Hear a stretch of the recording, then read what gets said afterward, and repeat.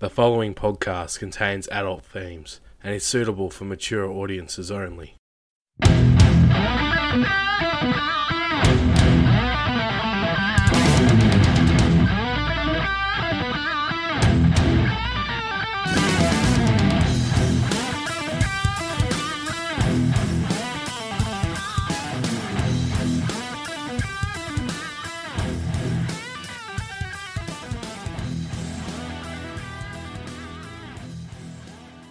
Hello and welcome to Lyrics of Their Life, the podcast that talks about the extraordinary lives lived by those that wrote or performed the songs we know and love.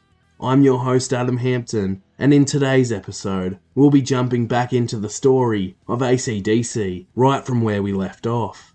In part 1, we discovered what life was like growing up as Bon Scott and Malcolm and Angus Young, how AC/DC first formed, the band's early shows, and the moment Bon replaced original lead singer Dave Evans to front AC/DC for the very first time.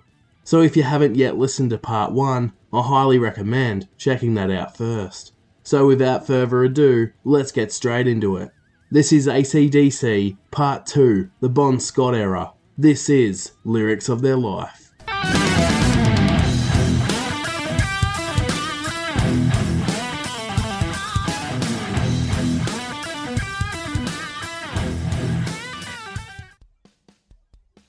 As mentioned in part 1, on the 5th of October 1974, AC/DC performed with an excited Bon Scott for the very first time at the Masonic Hall in Rockdale, New South Wales, as he impressed both the crowd and his bandmates, and it's believed Bon was pretty proud of his efforts as he told Irene that the crowd loved him. Bon was said to have done a gram of cocaine before coming on stage, and performed with a bottle of bourbon or whiskey in his hand and drank it while he was performing. But despite this, he was unreal. He had stage presence that some described as an aura. He had a killer rock scream, unique gravelly Aussie vocals, he performed with confidence, was quite rude and cocky, but a cheeky larrikin who had that infectious jokester appeal. Bon was said to have been running around on stage, wearing his wife Irene's knickers on his head, and the crowd absolutely loved his energy. The pubs and clubs loved hiring AC/DC from this point onwards, and they were great for business. The women loved him and wanted to be with him, and the men wanted to be his mate and share a beer or two with him. The first show was followed by a gig on the roof of Victoria Park Pool in Camperdown, Sydney. Irene, of course, travelled alongside him, despite being over life on the road, as they then travelled back to Melbourne for Bon's first gig at the Hard Rock Cafe, before returning to Adelaide at the Largs Pier Hotel, where Bon's relationship would sadly come to an end during October 1974. Bon and Irene decided to split up, with the divorce not being settled until much later in 1978. They both had decided they wanted different things in life, with Bon's main priority being music, with the final straw being an argument over money. Bon hadn't been a great husband for some time now, and on this particular day, Bon was supposed to see Irene before taking off down to the pub at the Largs Pier Hotel for the gig, and instead just dumped his bag in the hallway and left out the door with all their rent money without consulting Irene first. With Irene stating, quote, "I absolutely lost it. It's not like Bon had been living out of my pocket and wasn't really like him to take a big pile of money like that. But it wasn't his money. The fact that it was our rent money was a very big deal to me. My sister Faye and I were very responsible with paying our rent on time. It was something we took seriously. Bon hadn't really paid the rent for some time himself, and him taking the money sent Irene into a rage, as it reminded her of her sacrifices she and the other wives made back in England with fraternity. Irene came down to the pub, where Bon with AC/DC had just finished their first set, and were enjoying a quick break. Bon was just about ready to perform the second set, when Irene came down yelling at Bon for what he had done, only for Bon to deny it, or use the excuse that he had no money. After a heated and vocal argument, Irene with her sister Faye, who had been living with the couple, headed home and packed all of Bon's stuff up, ready to kick him out. Bon, who was no doubt embarrassed after being condemned in front of his new bandmates, wouldn't return until the following day as he came back and chucked her a wad of cash, repaying what he had owed her, and then he told her that it's over between us. Irene, however, says she got the last word in, saying, "Your bags are already packed." Despite things being heated between them for some time, they did remain friends, and Irene was especially forgiving and loyal to Bon, despite how things went down. Irene would soon move on with another man named Nick, while Bon, of course, did the same with countless other women. With a fresh lineup of Angus and Malcolm Young, Bon Scott, Rob Bailey and Peter Clack, Malcolm made the decision to drop the cringeworthy outfits of the previous Dave Evans era, after a new band on the rise called the Skyhooks became popular within Australia with their outlandish costumes. Not wanting to be a copycat and to have their own image, Malcolm told everyone to revert back to skin-tight jeans and singlets, but told Angus to keep the schoolboy look as it was popular with the crowd and it was unique. Due to Angus wearing the outfit, many fans questioned Angus's age, who was actually around the age of 20 to 21 at the time, so they decided to trick the fans by saying he was only about 15 to suit the schoolboy character look. Bon would then shave off his goatee from his fraternity days and revert to a clean-shaven look, along with 2 small circular earrings in each of his ears. He had missing teeth from brawling, he had tattoos, messy hair, a hairy chest with a slim build, and he would often perform with no shirt on and skin-tight jeans that were quite revealing to the female audience, with what Bon liked to refer to his privates as 2 eggs and a sausage. Bon was a bit crude and foul at times, but hilarious and down to earth at the same time, with a twisted sense of humour. He was described as headstrong, and that he gave 0 shits what anybody thought about him. AC/DC would return to Sydney for live gigs and the club scene during early November 1974, where they even landed a couple of support gigs for Black Sabbath, and were said to have even showed up Ozzy Osbourne and his band, making AC/DC a very tough act to follow. Ozzy Osbourne would speak highly of AC/DC and especially took a liking to Angus Young and Bon Scott. And if you know Ozzy well, his memory isn't the best, as he thought the tour was actually in 1971, as he was quoted as saying, "They opened for Black Sabbath in 1971, I think, in Sydney, Australia. Angus, he played meat and potatoes. That's what I like about them. There ain't no one to touch Angus Young for that groove. You could bang your head all day and night and not get fed up. They worked their asses off. When I was in Sabbath, I used to say, why don't we try doing a fucking danceable kind of riff?" Also in November 1974, with Bon as AC/DC's new lead singer and George Young and Harry Vander working as their producers, through the small Australian label, Albert Productions, AC/DC headed straight for the studio on the 5th floor of King Street at Sydney's Albert Studios to record their debut album, titled High Voltage, the Australian-only edition. Due to budget restraints, AC/DC were determined to record the album as quickly as possible, so therefore their first album was recorded in just 10 days. In order to record the album in this time frame and earn cash to pay for the studio time, they would perform a high-energy gig during the evening, then race down to the studio afterwards to record until dawn every night for the 10 days. Bass guitarist Rob Bailey remained solely a live performer and was replaced during the recording process by George and Malcolm Young on bass, while the drummer Peter Clack only played drums on the band's lead single, called Baby Please Don't Go, after the tiring schedule got the better of him. Replacing Pete during the recording sessions for the rest of the album would be an Italian immigrant named Tony Carenti, who would never actually play live with the band or ever be considered as a fully fledged member, despite his contribution on drums. Tony had met the band through George Young and Harry Vander after he had worked with them with a band of his own called Jackie Christian and Flight. Tony also knew of Bon from the music scene prior to AC/DC, and despite being asked to join the band, he had no choice but to decline due to issues surrounding his Italian citizenship and passport, which would prevent him from touring England and Europe as he would instead be made to serve in the Italian military if he did travel with these issues. Tony was also very committed and loyal to his band Jackie Christian and Flight, as he chose to discontinue his time with AC/DC. Tony continued playing for a number of bands, he remained a session musician, and even started up his very own pizzeria in Penhurst, Sydney.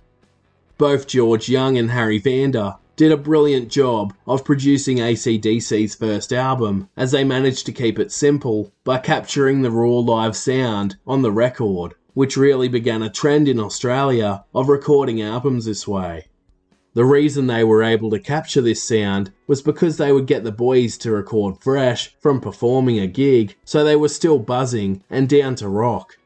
After a big recording session to around 4 in the morning, they would hit the water or the beaches as their favourite pastime together and go fishing or cruise around in the harbour on a boat before going back and gigging and then to the recording studio and doing it all over again.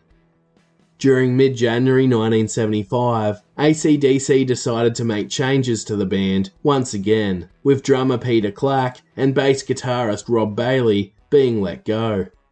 Drummer Peter Clack was replaced briefly once again by Russell Coleman, who returned to the band, but he too was let go again when they found a better replacement in Phil Rudd, who would go on to become one of the band's longest-serving drummers.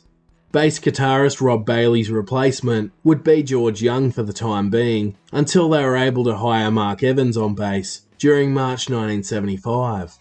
Phil Rudd was just over a year older than Angus and had been born and raised in Melbourne when he auditioned for the band and got in straight away. Mark Evans, on the other hand, was also born and raised in Melbourne and was a year younger than Angus. This lineup would luckily be locked in for a few years to come, including the 20-year-old Angus Young, 22-year-old Malcolm Young, 21-year-old Phil Rudd, 19-year-old Mark Evans, and the oldest of the lot, 29-year-old Bon Scott.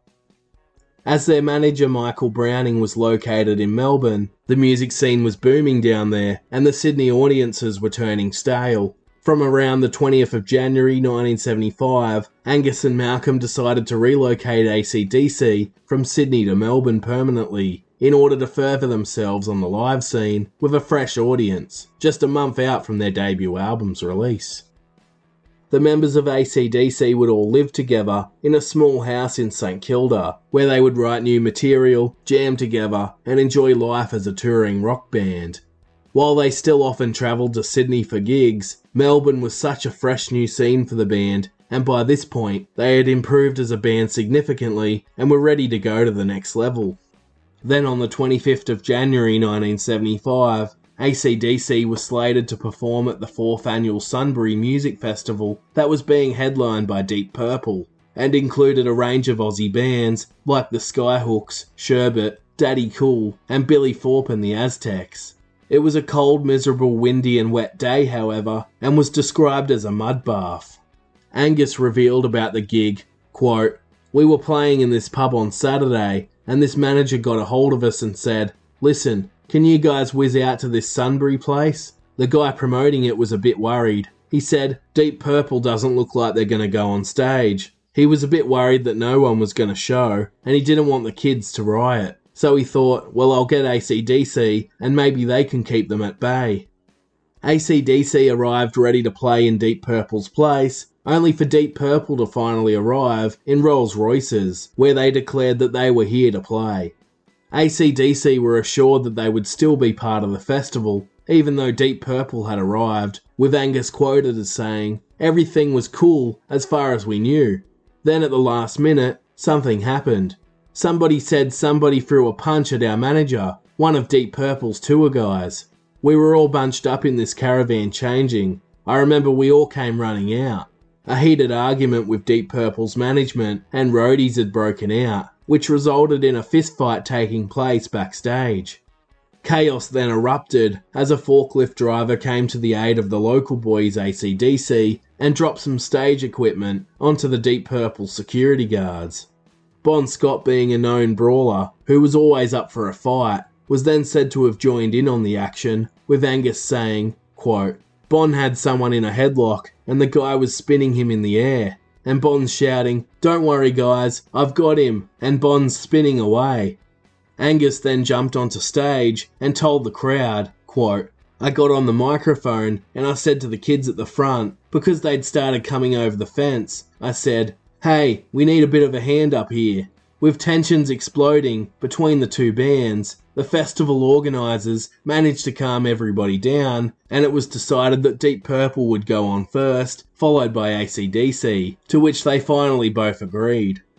Angus and Deep Purple lead vocalist David Coverdale remembers that Deep Purple played a part of their set and then walked off before the brawling all kicked off once again. David Coverdale of Deep Purple was quoted as saying, "After a less than satisfactory performance, we left the stage, got in our cars, and started to drive away from the site.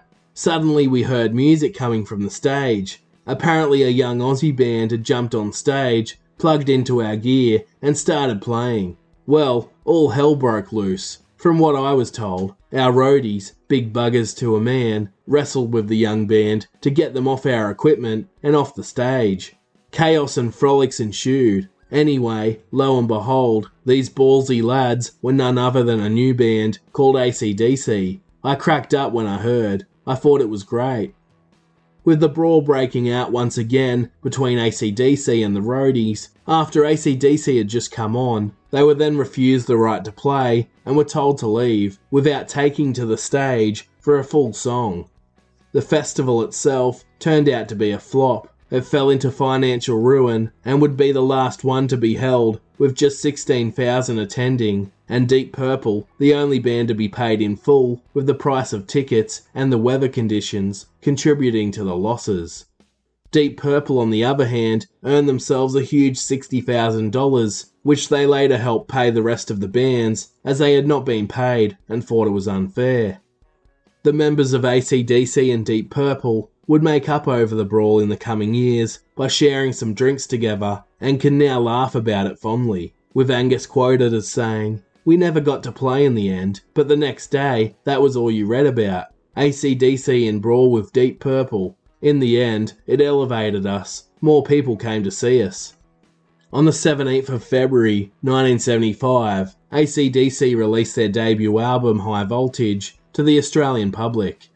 Despite giving up their glam rock attire, the sound of their first album still had hints of glam rock about it, and it was quite clear that they were still trying to find their perfect sound, with a few inconsistent tracks spread throughout.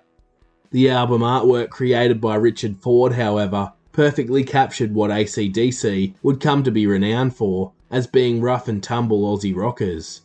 As the artwork displays a high voltage transformer being urinated on by a mongrel dog, and a number of beer cans scattered around, with barbed wire running along the front of the image, displaying their dangerous, hard-hitting attitude and high energy as a band.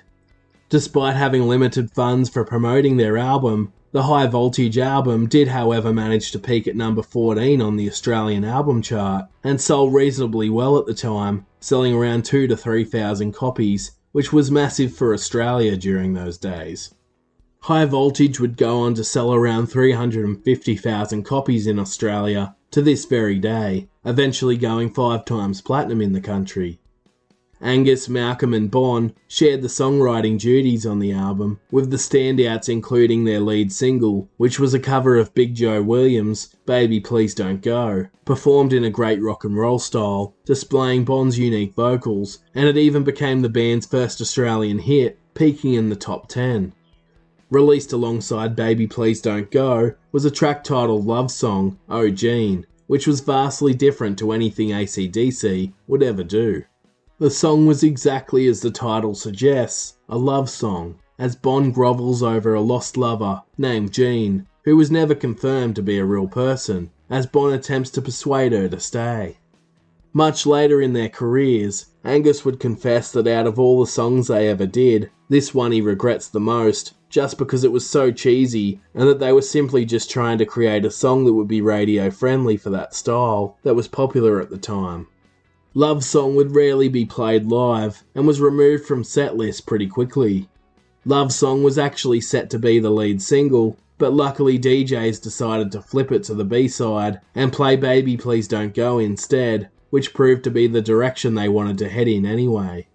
While Love Song is often overlooked and held in regret with Angus Young, it is actually a really beautiful and underrated track and raises the question, was the woman mentioned in the song, named Jean, really a representation of Irene Thornton and how he regretted the way things ended? Or was it simply just another fling he shared in the past?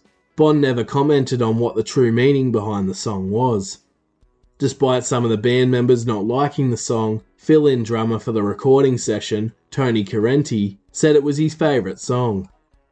In the song Soul Stripper on the High Voltage album, Angus and Malcolm share guitar solos of their own, and in the cheeky Bon Scott tune, She's Got Balls, AC/DC hint at the tongue-in-cheek and pub rock direction the band would go in on their next album. Bond wrote She's Got Balls about his ex-wife Irene Thornton, just before the pair split up, after she had asked him to write a song about her. Perhaps expecting a love song, Bond decided to write She's Got Balls about how tough of a woman she was for standing up to him a lot of the time, and how she is independent and can handle herself just as good as any man could. Bond was famously quoted as saying, "I was married at the time when I first joined the band, and my wife said, 'Why don't you write a song about me?' So I wrote She's Got Balls. Then she divorced me." Bond was also believed to have wrote the song while in a drunken state, and Bond told Mojo magazine, quote, "When I listen to it back the next morning, I think, hey, did I say that? Did I think that? But out of it you can usually get some pretty good stuff. I'd play it for my mum, and if she said that's not very nice, I'd keep it."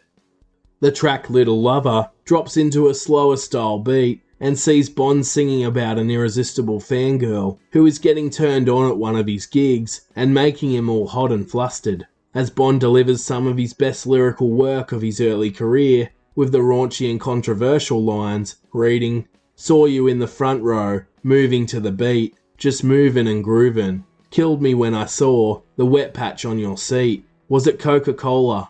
Oh baby, I hope you liked the show. When the band said goodnight, I had to say hello." With the release of High Voltage, AC/DC continued to gig non-stop in both New South Wales and Victoria, and often even performed up to 2 or 3 shows in the one day. The crowd numbers were pretty good, but they just needed something to spark a bit more interest in them. But during March 1975, a huge break would come for AC/DC when they were invited to perform on the popular new music variety show called Countdown on the ABC network, hosted by music journalist Molly Meldrum. The performance would forever remain in the minds of many Australians who witnessed AC/DC's first ever TV performance that evening, as Angus appeared in his blue schoolboy attire for the very first time on national TV, while Bond managed to steal the show with a rendition of Baby Please Don't Go, while shocking the audience by dressing in drag. AC/DC chose that song, as it was quite well known at the time, being a cover, and Bond would be the talk of the nation as he appeared wearing large hooped earrings, a long-haired blonde pigtail wig, makeup with purple eyeliner, and fake breasts hidden beneath a private schoolgirl's dress, with his tattoos and manly features prominent at the same time. For this time, it was quite unheard of and controversial, however it was memorable and got people talking. It's believed that Bond wanted to make a tongue-in-cheek statement about the sissy state of rock and roll music with the emergence of glam rock, and to show that they didn't take themselves too seriously and were knockabout Aussie larrikins. Some found the act to be strange and too much, while others began wondering, who are these guys? They're edgy and awesome. The performance was so unexpected that even host Molly Meldrum was shocked and caught off guard. AC/DC continued to gig after the Countdown appearance around New South Wales and Victoria, and it was clear to see their popularity was on the rise. They went from performing for 50 to 100 people to around 500, once Australian radio also started getting behind them. Then by mid-year, they were playing to around 5,000 people at festivals and venues such as the Hordern Pavilion in Sydney. AC/DC were the perfect band for Aussie audiences, especially the rough and tumble Aussie battlers, the working class everyday Australian, and those that just love good hard pub rock or rock and roll. It was finally something for Australians to relate to. However, While this would eventually become their normal audience, they at first had a majority of young female fans who were drawn in by Bond's charismatic and cheeky frontman persona, despite not necessarily being the most physically attractive guy. While living together in St Kilda, the boys would party and drink heavily all night, with Bond especially leading the drinking sessions, as he liked to drink straight from the bottle and would wake up and do it all again, with it being said that Bond liked to gargle Coonawarra red wine with honey every morning when he woke up. Angus, however, would be the only one that didn't like to get on the drink, despite claiming he always had dealers offering him drugs after gigs. He especially despised drugs, and Angus would remain this way throughout his life, as he much preferred to have a cup of tea or even some chocolate bars with milk to get him through. Bond, on the other hand, was the wild child of the band and liked to experiment with drugs and alcohol, with rumours often circulating that Bond even experimented with heroin during 1975, and that it almost cost him his job with the band, but AC/DC often remained tight-lipped over this. From March through to July 1975, AC/DC returned to Albert Studios in Sydney to record their much-anticipated follow-up album. George Young and Harry Vanda would once again produce for the band, with Angus, Malcolm, Bond, Mark Evans and Phil Rudd recording a majority of the tracks, with Tony Carenti on drums and George Young on bass, filling in on 2 of the tracks, including a cover of School Days by Chuck Berry, and an original that Malcolm and Angus wrote with Bond called High Voltage, which had been recorded earlier that year in January. Phil Rudd would be credited for drumming on the track High Voltage, despite it actually being Tony Carenti. The album they were working on would once again just release to Australians and would be called TNT. It signalled the beginning of the classic AC/DC sound that we would all come to know and love, as they finally figured out what style and direction they were headed in, as opposed to the experimental nature of their debut album. On the 23rd of June 1975, AC/DC released the first single from their TNT album, titled High Voltage.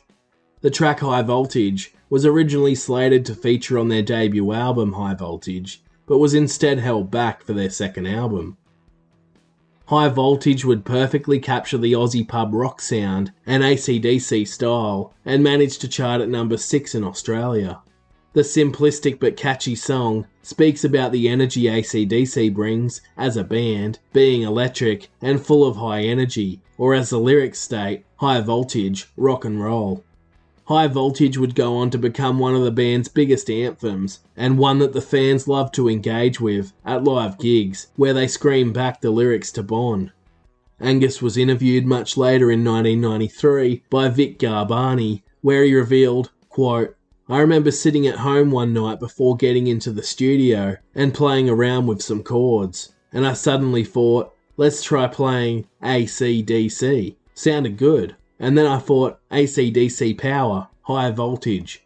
I sang the chorus part to my brother in the studio, and he thought it sounded great."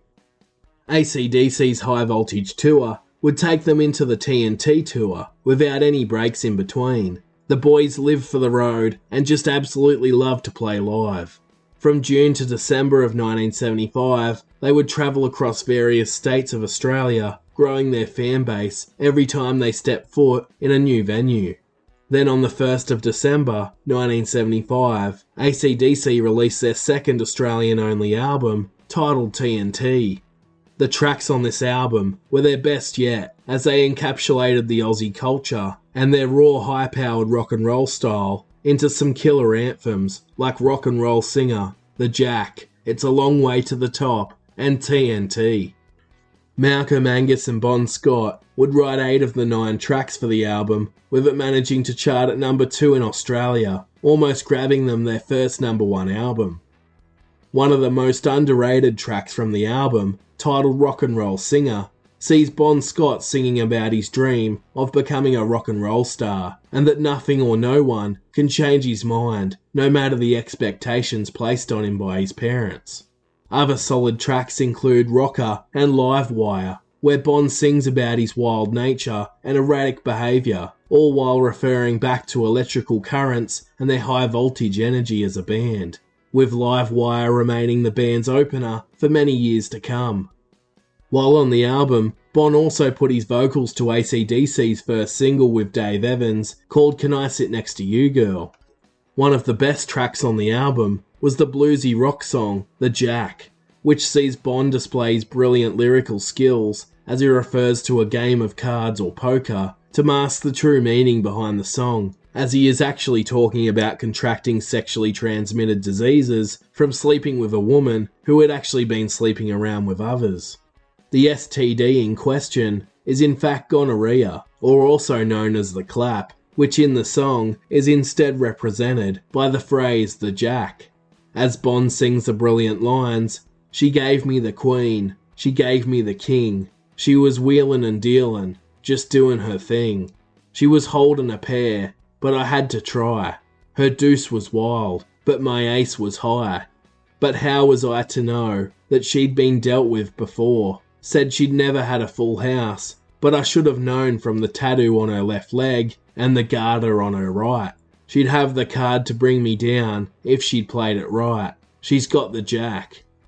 When questioned by Sounds magazine on the origin of the song's meaning, Bon replied, quote, "We were living with this house full of ladies who were all very friendly, and everyone in the band had got the Jack. So we wrote this song, and the first time we did it on stage, they were all in the front row with no idea what was going to happen. When it came to repeating, 'She's got the Jack,' I pointed at them one after another." Angus added to Bon's statement by saying, quote, "After that, wherever we did the song, the girls in the audience would run to the back of the hall." When performing the song live, Angus would hilariously make it a regular occurrence where he would begin stripping down to his underwear as he imitates a game of strip poker. During the same interview with Sounds, Bon was quoted as saying, "One time, I had the Jack and this girl wanted fucking, and she was so ugly, I figured, shit, nobody else would have her, so she wouldn't spread it. But when we'd finished, she went next door to Phil Rudd and gave it to him. And a few weeks later, she sent him a doctor's bill for $35 for the cure. Well, the next time she came to a show, I got her up on stage in the middle of the Jack and explained how she got it wrong, and it was me who owed her the money." The lyrics would later be altered for radio purposes, but there's no denying that the original studio version is the better of the two. The song Livewire was also originally much more sexually descriptive, which made some criticise their lyrics for being smutty or sexist, although Angus saw this differently and told Tom Beaujour on Guitar World in 1998, quote, "I believe that the politically correct term is sexist. Intellectuals like to put a tag on it and say, these guys are out and out sexist. I've always found there's a two-sided thing when it comes to lyrics. Someone can call a song sexy motherfucker and be accepted, and yet we've been writing all songs all these years, and while there may be the rare fuck in the lyrics there somewhere, it's all been quite clean cut. Still, people just make the assumption that we're five guys who've just got our dicks in mind. People have frequently commented that for all the notoriety and things we got involved in, we could have capitalised on our reputation and said, oh yeah, we're a piece of nasty work, but why bother?" Just a week after the release of the TNT album, on the 8th of December 1975, AC/DC would release one of their greatest tracks of all time, and possibly the greatest of the Bon Scott era, titled It's a Long Way to the Top If You Want to Rock and Roll, in what would be AC/DC's most autobiographical song yet.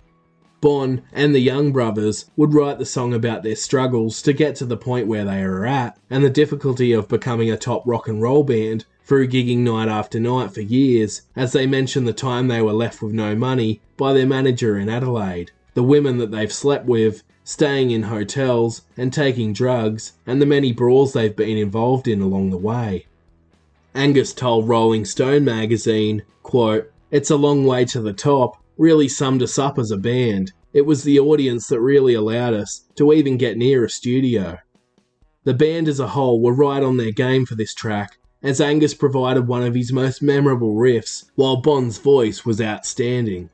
Long Way to the Top would not only be a catchy one-liner, but would be an anthem for all Australians to get behind, and the popularity of the track would see it peak at number 5 on the Australian charts, which was their best single charting position so far. Adding to the brilliance of the track was Bon's solo on the bagpipes, interlocking with Angus on lead guitar.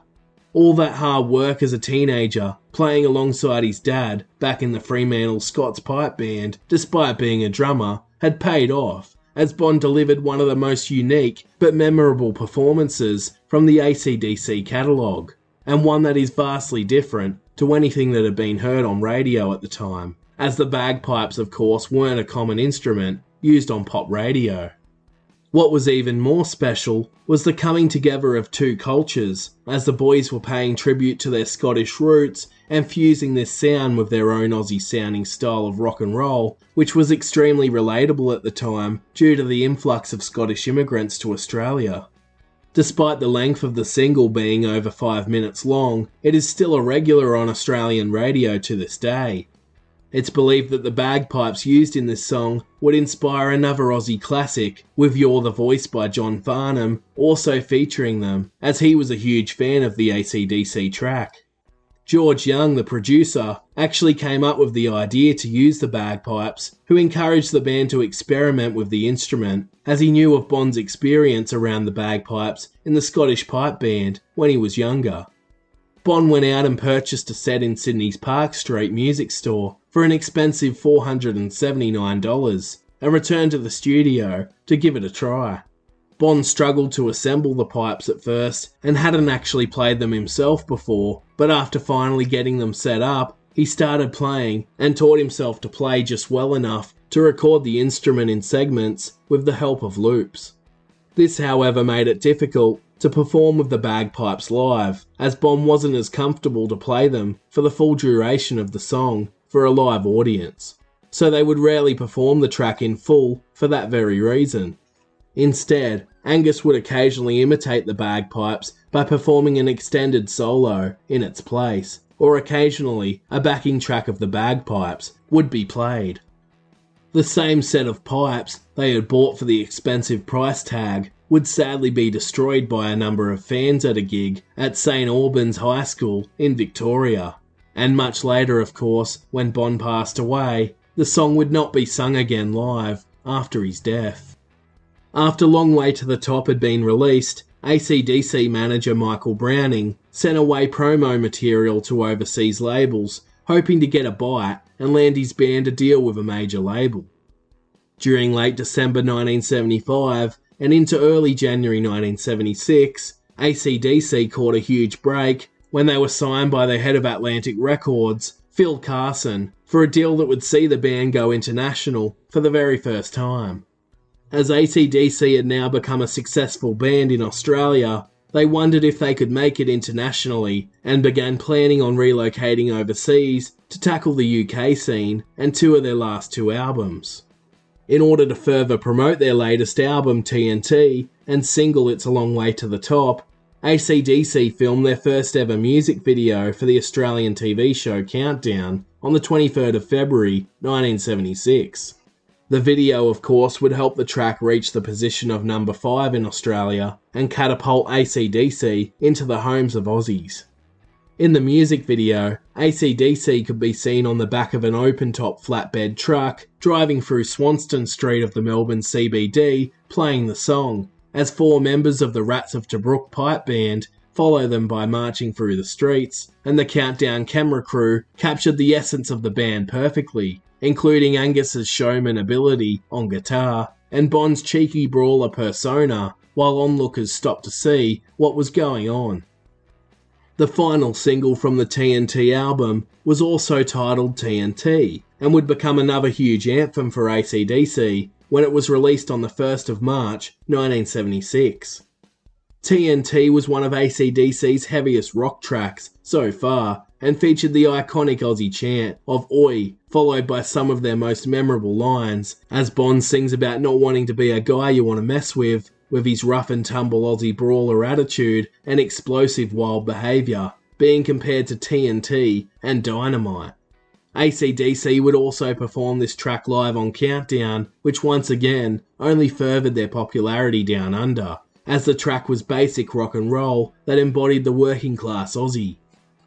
From December 1975 to March 1976, AC/DC had been a very busy band and had already been heads down in Albert Studios, recording their third studio album, all while gigging around Australia, even taking themselves on grueling touring schedules to rural areas in the central west of New South Wales, like Dubbo, Parkes and Orange, as Bon would march into crowds with Angus on top of his shoulders, hyping up the crowd. AC/DC had now reached a point where they had outgrown the Australian audiences. They were now the biggest band in Australia, and their music was all over the radio. Their manager Michael Browning revealed that one of the major reasons for the band wanting to test the waters in other countries was the fact that a majority of their fan base were female, and they feared they would become just another boy band like the Easy Beats or Beatles if they didn't leave. Having plied their trade down under, they were now ready to go to the next level and take their band global, with plans now laid out to travel to London. As AC/DC's manager Michael Browning said, quote, "Well, the whole idea really about the UK was that because of the size of the place and the concentration of the media, you could actually get something going there very fast. If you start to make it in the UK, you start to get somewhat of an international vibe, and then you branch out from there. That was the strategy, to go there and get it happening in a market that's watched by the rest of the world." In other words, the US, UK and European markets just weren't really interested or focused their attention on Aussie bands or artists that were solely based in Australia.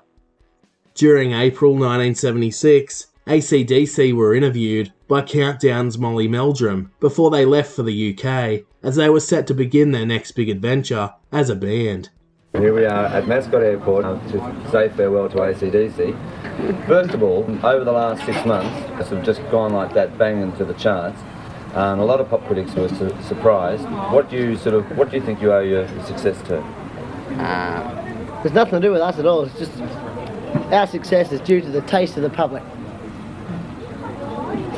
Well, you've just lost me for words.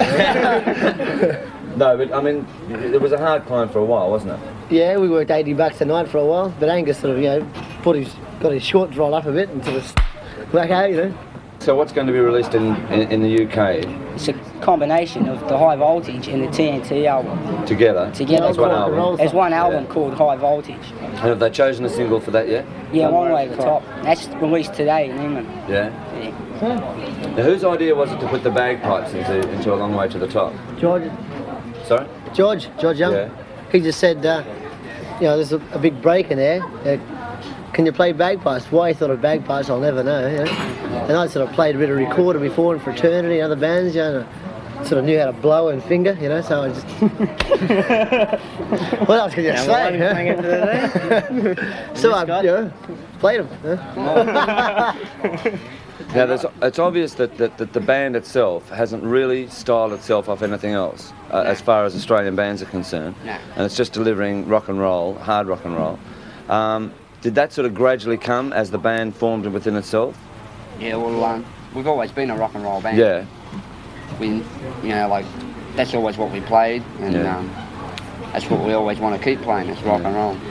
Now, with the confidence of topping the charts in Australia now, and the success that this gradual follow-up that's happened, and now it's become a monster in Australia, are you going over confident that you can take on an English market? Yeah, well, we are confident. Yeah. We're not overconfident, but we are very confident. AC/DC were originally scheduled to tour alongside a London-based rock band called Backstreet Crawler, but due to the death of their guitarist and former Free member, Paul Kossoff, they decided to pull out of it, leaving AC/DC's label to source out gigs at smaller venues to build up their following first on the Lock Up Your Daughters tour, which would be sponsored by the major rock music magazine, Sounds Magazine, which at the time was one of the only major magazines still reporting on traditional rock as opposed to the rising punk scene. AC/DC would arrive in London just in time for the rising punk rock movement that was sweeping the country, with the popularity of bands like the Sex Pistols on the rise. AC/DC, however, were labelled by the British tabloids as punk and managed to benefit off of the surge in hype around the new genre, despite AC/DC not being a punk band and actually despising the genre. The English and punk audiences loved their hard-hitting, high-energy performances, and it played perfectly into their hands. As Angus told Guitar World in 1993, and was quoted as saying, "At that time, we were giving punk music a good name, because that was the word they used to describe us, punk band. They'd get the wrong idea. We weren't punk, but they'd put us on the same bill as punk bands. And they sure got a shock when they started spitting at us and we spat back. We were never ones for getting slumped under a tag or filed under A, B or C. We started as a rock and roll band. That's why we play, what we do best. We never claimed to be anything else."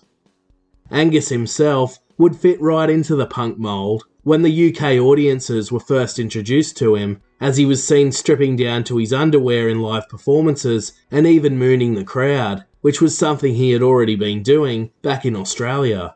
But in the UK, it was new, seen as edgy and punk.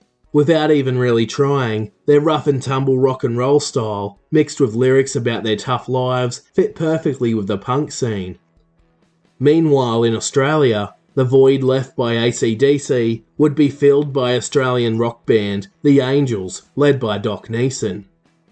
On the 23rd of April 1976, AC/DC played their very first gig in the UK at the Red Cow in Hammersmith, London. In hilarious circumstances, Bon Scott had decided it would be fun to catch the tube down to the gig instead of the taxi with his bandmates. So he ended up arriving to his own gig at the Red Cow, surrounded by fans or attendees. The entranceway was so blocked up with fans that Bon wasn't able to get into the venue for some time. They were said to have impressed that evening when Bon did arrive on stage, despite being a bit nervous, as they performed for a small audience that was basically empty during the first set, but by the second set, they had people flocking in. But with every show, the audience grew and grew that little bit more. At first they were mocked by the English audiences and were called things like wallaby rockers, kangaroo fuckers, and wannabes, but that quickly changed. AC/DC, on the other hand, as they always did best, wouldn't change for anyone. AC/DC continued to gig every night in London, and then on the 30th of April 1976, they released their first international album, called High Voltage, featuring a cover photo of Angus in his high school uniform, straddling his Gibson SG, with a lightning bolt striking the ground on the front cover, and would include a mixture of their best tracks from their first two Australian albums, TNT and High Voltage. While the album much later went on to sell close to 4 million copies worldwide, with 3 million of those being in the USA, at the time of its release, it was a moderate success, and it still wasn't enough to see the band become stars on the UK or American market just yet. The American critics at the time in fact panned the album and failed to get the gist of what the Aussie rockers were trying to portray, with Billboard magazine comparing them as a cross between Led Zeppelin and a Glasgow band called the Sensational Alex Harvey Band, while Billy Altman from the Rolling Stone magazine went a step further and absolutely discredited the band by stating, quote, "Those concerned with the future of hard rock may take solace in knowing that with the release of the first US album by these Australian gross-out champions, the genre has hit an all-time low. Lead singer Bon Scott spits out his vocals with a truly annoying aggression, which I suppose is the only way to do it when all you seem to care about is being a star so that you can get laid every night. Stupidity bothers me. Calculated stupidity offends me." From April through to July, AC/DC travelled around the UK, performing at clubs and bars, just like they had done in Australia. It was like starting all over again for AC/DC, and was make or break for the band, as they were practically broke, but they knew the payoff would be worth it in the end if they kept going at it. Slowly, but surely, after months of hard gigging, they began wooing crowds, and the hype around them grew, as they became known as the cheeky, rude, and wild larrikins from Australia, and became a well-known reputable band with a great live presence, with Bon especially winning over the British crowds with his lovable rogue ways, and Angus and his never-ending energy supply on guitar just kept the crowds wanting more. If a band got sheepish and pulled out of a gig last minute, AC/DC were right there to snap it up, and that's exactly what set them apart from the rest. They were willing to work hard to make it, and didn't mind driving a couple of hours to a gig, as they were used to it in Australia, with everything being pretty spaced out and far apart compared to the UK. Angus even started stripping off during shows, baring his bottom and sometimes even his balls for all to see, which landed him in hot water a number of times and almost got him arrested. On tour, there was loads of sex and alcohol, with the boys earning the nickname the Seedies. Drugs were around, but Bon was really the only one that dabbled in it at the time. But overall, the band enjoyed their booze more than anything. Angus drank occasionally, but wasn't really into it, and preferred to smoke his cigarettes and drink his tea. And like his brother Malcolm, they were strongly against drugs. All members of AC/DC, except for Bon Scott, weren't really into social parties with the stars, interviews or red carpets, as it just wasn't them. Instead, they enjoyed each other's company, and a lot of the time they just kept to themselves on the road, other than a couple of quiet drinks backstage with other bands. Bon, on the other hand, loved to head out to the clubs and party and have a good time. As AC/DC toured the UK, they looked into scheduling shows in the US, however the interest from the Americans just simply wasn't strong enough yet, and any potential plans were scrapped. On the 14th of June, 1976, Australian AC/DC fans would be the first to get a taste of the new album when the single Jailbreak was released. Jailbreak would then be released during August in the UK and Europe, but due to the hostile critics in America, AC/DC didn't bother sending copies of the single or album to the States. Jailbreak would become yet another Australian classic that perfectly captured the convict lifestyle and of course paid homage to Australia's history, being used as a convict settlement and breaking away from authority. As Bon tells the story of a friend who was sent to jail to serve 16 years behind bars, as the character Bon portrays plots to break him out of jail. The prisoner escapes, but with a bullet in his back, which manages to kill him. It's been suggested that Bon was inspired to write the song after reading a newspaper article on Mark Chopper Reed, who was also sent to jail for 16 years for murder, but Bon would never confirm this. While others also suggested that Bon drew inspiration from his own time in jail when he was younger, with this being the most likely scenario, with Angus confirming this by claiming that Bon had met this character while serving time in the Perth jail. Bon's lyrics in this song are simply brilliant, as he captures the feelings of despair from the prisoner and claustrophobic feeling of going away for 16 years, being stuck inside a cell. As Bon sings the lines, "There was a friend of mine on murder, and the judge's gavel fell. Yeah, jury found him guilty, gave him 16 years in hell. He said, I ain't spending my life here, I ain't living alone, ain't breaking no rocks on the chain gang, I'm breaking out and heading home, gonna make a jailbreak." Bon continues on to describe his woman playing up with another man on the outside, before describing the sound of gunfire and sirens, as Angus captures these sounds perfectly on his Gibson SG, before the prisoner is shot upon his breakout from the prison. To accompany the track, AC/DC also released a music video for the TV show Countdown, where they filmed the video in the town of Albion in Melbourne, Australia, nearby to Bon's childhood home in the suburb of Sunshine. For the video, they were seen wearing convict and guard-style pyjama-like clothing as they stood in a rocky quarry field, hammering away on sledgehammers and rocking away on their instruments, with Bon once again proving his brilliant frontman presence with many cheeky attitude-filled looks into the camera, before the boys act out the shootout scene in the end, resulting in the death of the prisoner. It's believed that this video was one of the first to include real explosions and even fake blood.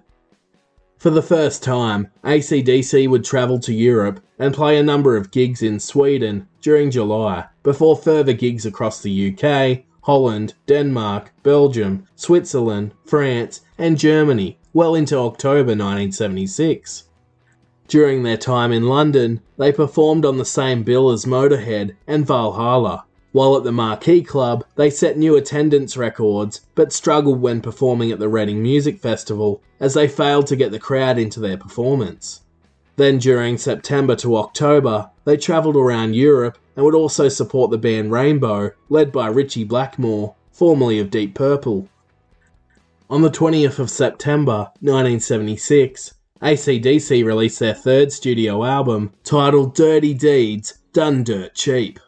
The album peaked at number 5 in Australia and sold well eventually, clocking up to 600,000 copies sold, while also being a reasonable success in the UK and Europe.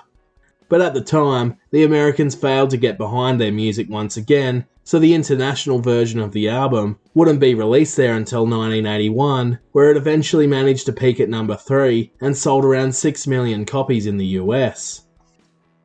The international version would be released during December, despite Atlantic Records being unhappy with the production and vocals on the album, which Mark Evans believes came close to getting the band dropped, and Bon Scott even sacked after he was said to have been informed by the band's manager Michael Browning. Phil Carson, who had signed the band to Atlantic Records, recalls the A&R department saying, quote, "We're sorry, but this album actually doesn't make it. We're not going to put it out, and we're dropping the band."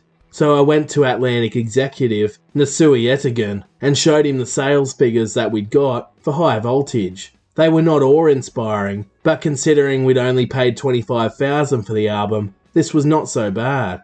Nasui backed me up, and I re-signed the band at that point. I managed to claw it back in, thank God. The album artwork on the Australian version of Dirty Deeds featured a cartoon-type drawing of Bon and Angus standing around a pool table, which in itself is still quite an iconic cover photo, but the international version itself is also very memorable, as it was created by Aubrey Powell of graphic company Hypnosis, and features a number of sleazy-looking characters placed in front of a dodgy-looking motel on the Sunset Strip, with their eyes all blanked out, with a black identity strip running across their face to emphasise that these characters are seedy, like the title of the album suggests.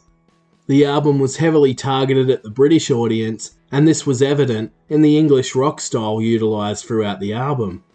Dirty Deeds included the track Love at First Feel, which gave off British rock band Status Quo vibes, as Bon sings about falling in love as soon as he is first touched by the irresistible woman in question. Despite having an obvious British influence, it also highlights the Australian culture and roughness of the Aussie streets that these boys grew up in. A fair chunk of the album sees Bon singing about his wild party boy persona and love for women of all types.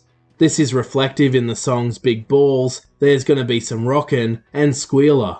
In the track Big Balls, Bon provides some hilarious tongue-in-cheek lines as he compares his balls to a fancy high-end cocktail ball, with the lyrics reading, "Some balls are held for charity, and some for fancy dress, but when they're held for pleasure, they're the balls that I like best. My balls are always bouncing, to the left and to the right. It's my belief that my big balls should be held every night." With the punk movement taking off in the UK, this song of course would be the closest AC/DC ever got to punk, as Malcolm and Angus provide a punk-style riff on guitar, while Bon attempts to sing these crude lyrics in a royal or posh British accent. As big fans of Chuck Berry, AC/DC would often write their sexualised lyrics in a humorous way in order to reduce the tension and the amount of scrutiny on their music, and it occasionally worked, as Chuck Berry did for songs like My Ding-a-Ling. In the song Ain't No Fun Waiting Around to Be a Millionaire, Bon reveals how slow the royalties or money comes in during the early days of being in a band, and it was even something he had written in a letter to Irene and his brother Graham when he first joined AC/DC, that read, quote, "If you can still manage the other $50, I'd love you forever. It's no fun waiting around to be a millionaire." One of the better songs from the album was called Problem Child, and features that good hard Aussie pub rock sound we know and love from AC/DC. While it seems almost certain that Bon is singing about himself, when playing the song live, Bon would introduce the song and jokingly tell the audience that it was actually written about Angus Young. It's likely, however, to be a representation of all of the members of AC/DC, with Angus saying, quote, I wasn't really a bad sort of kid. The track features Bond providing great high-energy screams as he sings about brawling and getting into trouble with authority, something that the punk movement was really embracing at the time in the UK. One of the greatest songs, and maybe the most underrated from AC/DC's entire catalogue of music that was featured on the Dirty Deeds album, would have to be Ride On, which sees AC/DC performing a more mellow, slow-paced blues rock tune, a huge contrast to their high-energy, attitude-filled tracks, as Bond bears his chaotic lifestyle for all to see. Ride On would see Bond appearing quite blue and sad, as he expressed in the lyrics that he is actually a lonely man who's a compulsive liar, known to break the hearts of the women he sleeps with, and that he has a bad drinking habit. This leads him to fill the void by sleeping with random women, despite it seeming he would like something more than just a one-night stand. But until he's ready to really settle down or change his ways, he's just going to continue to engage in this behaviour in the hopes happiness comes along or somebody can fix him.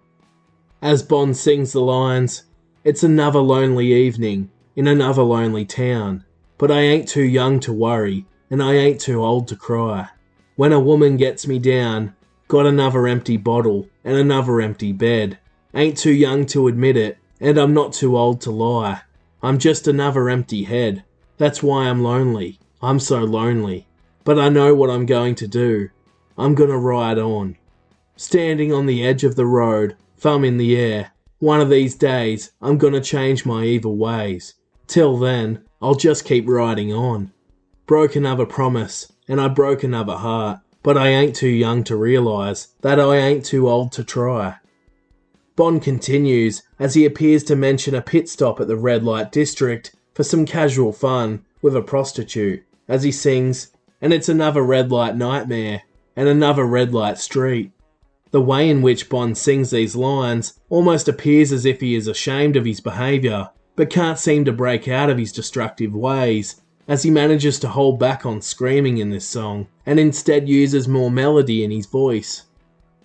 It's a side of Bond that we didn't often see during his time with AC/DC, but it could just be one of his best lyrical works in terms of expressing what he was really feeling deep down, and that perhaps he was taking the divorce of Irene harder than many thought, and was instead punishing himself for the way he treated her.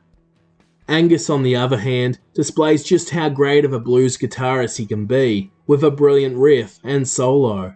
Phil on drums and Mark on bass provide a brilliant plodding beat, emphasising a down-on-his-luck Bond, while Malcolm provides beautiful sombre backing vocals to make the song a complete masterpiece, and as a whole unit, they emphasise the loneliness and hopelessness that Bond is feeling at this point in time. Despite being one of the greatest songs from AC/DC and a fan favourite, Ride On failed to chart, which is simply a disgrace. However, it is often played on alternative or classic rock radio stations to this very day in Australia. Another track that speaks of this loneliness is called Rip, Rock in Peace, which would be only released on the Australian version of the album, as Bond appears to once again be wallowing in his sorrows, as he sings, "Leave me alone, like a dog with a bone, like a stone that's been thrown, let me be on my own." Perhaps these were early signs of Bond's struggles that many failed to notice or pick up on at the time, due to his wild, tough and charismatic personality often shining through, instead of really showing what he felt behind closed doors. Then on the 5th of October 1976, the single itself, titled Dirty Deeds Done Dirt Cheap, was released to the Australian public, and in early 1977 in the UK. Yet again, AC/DC would produce another classic hit, despite only reaching number 29 in Australia and 34 in New Zealand at the time. Dirty Deeds was the ultimate Aussie pub rock tune that featured epic and perhaps one of the most memorable backing vocal performances from Malcolm and Angus as they huff and puff into the microphone, creating a great effect to accompany Bond's screaming style vocals. Along with this, Angus included a great hard-hitting rock and roll riff, with Malcolm ending the track with an iconic scream. Malcolm revealed that Angus had come up with the song title, as Angus was inspired by the American cartoon Beanie and Cecil that was made back in 1962 which aired in Australia when they were growing up. A particular dodgy character from the show, called Dishonest John, who was the main villain, would carry around a business card that said on it, quote, "Dirty deeds done dirt cheap, holidays, Sundays and special rates." The song, however, takes on a much darker theme, relating to a hitman being the one to call if you need someone taken care of for an affordable price, as Bond refers to examples of what tasks the hitman can perform through payment or even sex, such as a troublesome high school headmaster or principal stopping you from graduating without sleeping with them, a cheating boyfriend sleeping with your best friend, or a nagging wife who won't leave you be. As Bond lists off all the ways in which the deed can be done, such as high voltage electroshock, signing a contract, cyanide poisoning, blowing them up with TNT, neckties, meaning the mutilation phrase Colombian necktie, and even concrete shoes, which involves weighing down a body and dumping them into water. Bond, or the hitman, even offers the woman who is being cheated on to come around for a good time, and for the others to call a particular number that reads 362436. Funnily enough, this number was actually a real number in both Australia and the US at the time, which caused all sorts of problems for the owner of this number. Norman and Marilyn White were the owners of this number in the US, who hailed from Libertyville, Illinois, and after receiving countless phone calls, rumoured to be in the hundreds from fans of AC/DC, they decided to sue the band and Atlantic Records for invasion of privacy. Due to the word "hey" being added on to the end of the number, it sounded like 8, which was their number. The White family claimed they had received, quote, lewd, suggestive and threatening calls, and that many of them were asking for dirty deeds for cash, as the song mentions. However, after the Whites claimed that the song should be re-recorded, excluding their number, and that they wanted $250,000 in damages, it was thrown out of court and dismissed, with the song remaining exactly the same ever since. During November 1976, with AC/DC's tour of the US being cancelled due to a lack of interest, AC/DC continued gigging around the UK before travelling back to Australia in December 1976 to perform a number of gigs to put some more funds back into the band. More funds coming in meant they could have a further crack at the UK and Europe. While back in Australia, they recorded their 4th studio album, Let There Be Rock, at Albert Studios in Sydney, which was around the same time that they were copping flack by their label for the international release of the Dirty Deeds album. As bass player Mark Evans said, quote, "There was always a siege mentality about that band, but once we all found out that Atlantic had knocked us back, the attitude was, fuck them, who the fuck do they think they are? So from that point onwards, it was, fuck, we'll show them. We were seriously fucking pissed off about it. It didn't need to be discussed. We were going to go in and make that album and shove it up their ass." From December 1976 to February 1977, AC/DC balanced live gigs across Australia with recording their new album, including a performance on Countdown of Dirty Deeds. Yet again, Harry Vander and George Young would produce the album with more of an emphasis placed on adding more guitars into the recording process and a sound and lyrical style that would appeal more to the American market. After recording the album, the time came during mid-February to head back over to the UK and try to conquer the English crowds once again. Bond would say goodbye to Australia and sadly wouldn't return for a live gig there again for the remainder of his life, with AC/DC disappointed in the shunning by the Australian media, who continued to paint them in a bad light, like they sold out on Australia for trying to make it overseas, as they were referred to by the media as senseless punk rockers, despite their Aussie fans still adoring them. When they returned to the UK, AC/DC travelled to as many clubs and bars as they could, wherever they could, into the month of March 1977, eventually earning themselves bigger gigs as they suited the larger arenas perfectly with their huge energy and sound. They didn't need fancy pyrotechnics or costume changes, they were just brilliant live musicians. On the 21st of March 1977, AC/DC released their fourth studio album, titled Let There Be Rock. The album was a hit in Europe and managed to chart at number 9 in France, 10 in the Netherlands, and 12 in Switzerland, followed by number 17 in the UK and 19 in Australia. For the first time, AC/DC would also taste their first success in the US, as they managed to make the Billboard 200 at number 154. To this day, the album has sold close to 3 million copies around the world, with the US claiming 2 million of them, as the band's popularity eventually grew over the years in the country. The album would be regarded amongst its fans as one of their best, and included great tracks such as Whole Lotta Rosie, Hell Ain't a Bad Place to Be, and Dog Eat Dog, which was the first single from the album and released on the same day as the album's release. Dog Eat Dog was a hard rock track that speaks about the harsh reality of the music industry and everyday life as we know it, as the world is full of untrustworthy businessmen who are only out there to make a buck at your own expense.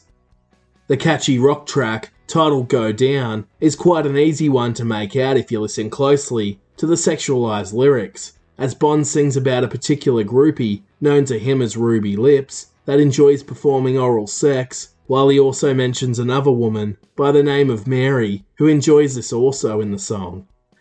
One particular track that was released as a single, and is still a huge fan favourite today, is the track Whole Lotta Rosie, which became a hit around Europe, especially in the Netherlands, where it made it to the top 5. Whole Lotta Rosie was written by Bon about a sexual experience he had back in AC/DC's early days, when they were still touring the Australian scene and living all together as a band in the same house in St Kilda in Melbourne. As Bon writes about a large woman who shocks him with her sexual performance in the bedroom. The woman in question was known as Big Bertha, being a large obese woman, and she was a Tasmanian groupie who enjoyed sleeping around with different bands. Bon claimed that he and Big Bertha had met after a show in Melbourne, where Bon ventured out to check out some clubs and only made it 100 yards down the road when he noticed some women, and Bon, as he usually does, asked, "Who wants it?" Then unexpectedly, Big Bertha stepped forward, and Bon believes he was too scared to say no. They then checked in at the Freeway Gardens Motel in North Melbourne, where Bon slept with Bertha, and when they emerged, she said to her friend, who was there at the time, "That's the 37th this month," or as Angus recalls, 29th this month, before pulling out a black journal and jotting down Bon's name as another of her sexual triumphs. Bon was quoted as saying, "She was so big, she sort of closed the door and put it on your body, and she was too big to say no to. So I had to succumb. I had to do it. My God, I wish I hadn't." As Bon even goes as far as revealing the woman's measurements and sings, "Want to tell you a story about a woman I know. When it comes to lovin', she steals the show. She ain't exactly pretty, ain't exactly small. 42, 39, 56. You could say she's got it all. Never had a woman like you, doing all the things you do. Ain't no fairy story, ain't no skin and bones, but you give it all you got, weighing in at 19 stone. You're a whole lot of woman, whole lot of Rosie." Before the song had been written, the band had been fiddling around with a Chuck Berry and Little Richard inspired track called Dirty Eyes, and while Bon liked the rhythm of the song, he didn't exactly like his own lyrics, so Bon instead used his experience with Big Bertha by writing lyrics for it and calling it Whole Lotta Rosie, with Rosie being the new name for Big Bertha, of course. The song would continue to be a crowd favourite much later in AC/DC's career, with a giant inflatable Rosie being used at live gigs. On the Let There Be Rock album, Bon continues to sing about troublesome women in his life, with the song Overdose being about a woman he can't get enough of, as he is addicted to her, but has caused him so much pain and devastation, much like drugs or alcohol can. While the song Hell Ain't a Bad Place to Be carries on similar themes of remaining with a woman who he finds irresistible, but is also no good for him.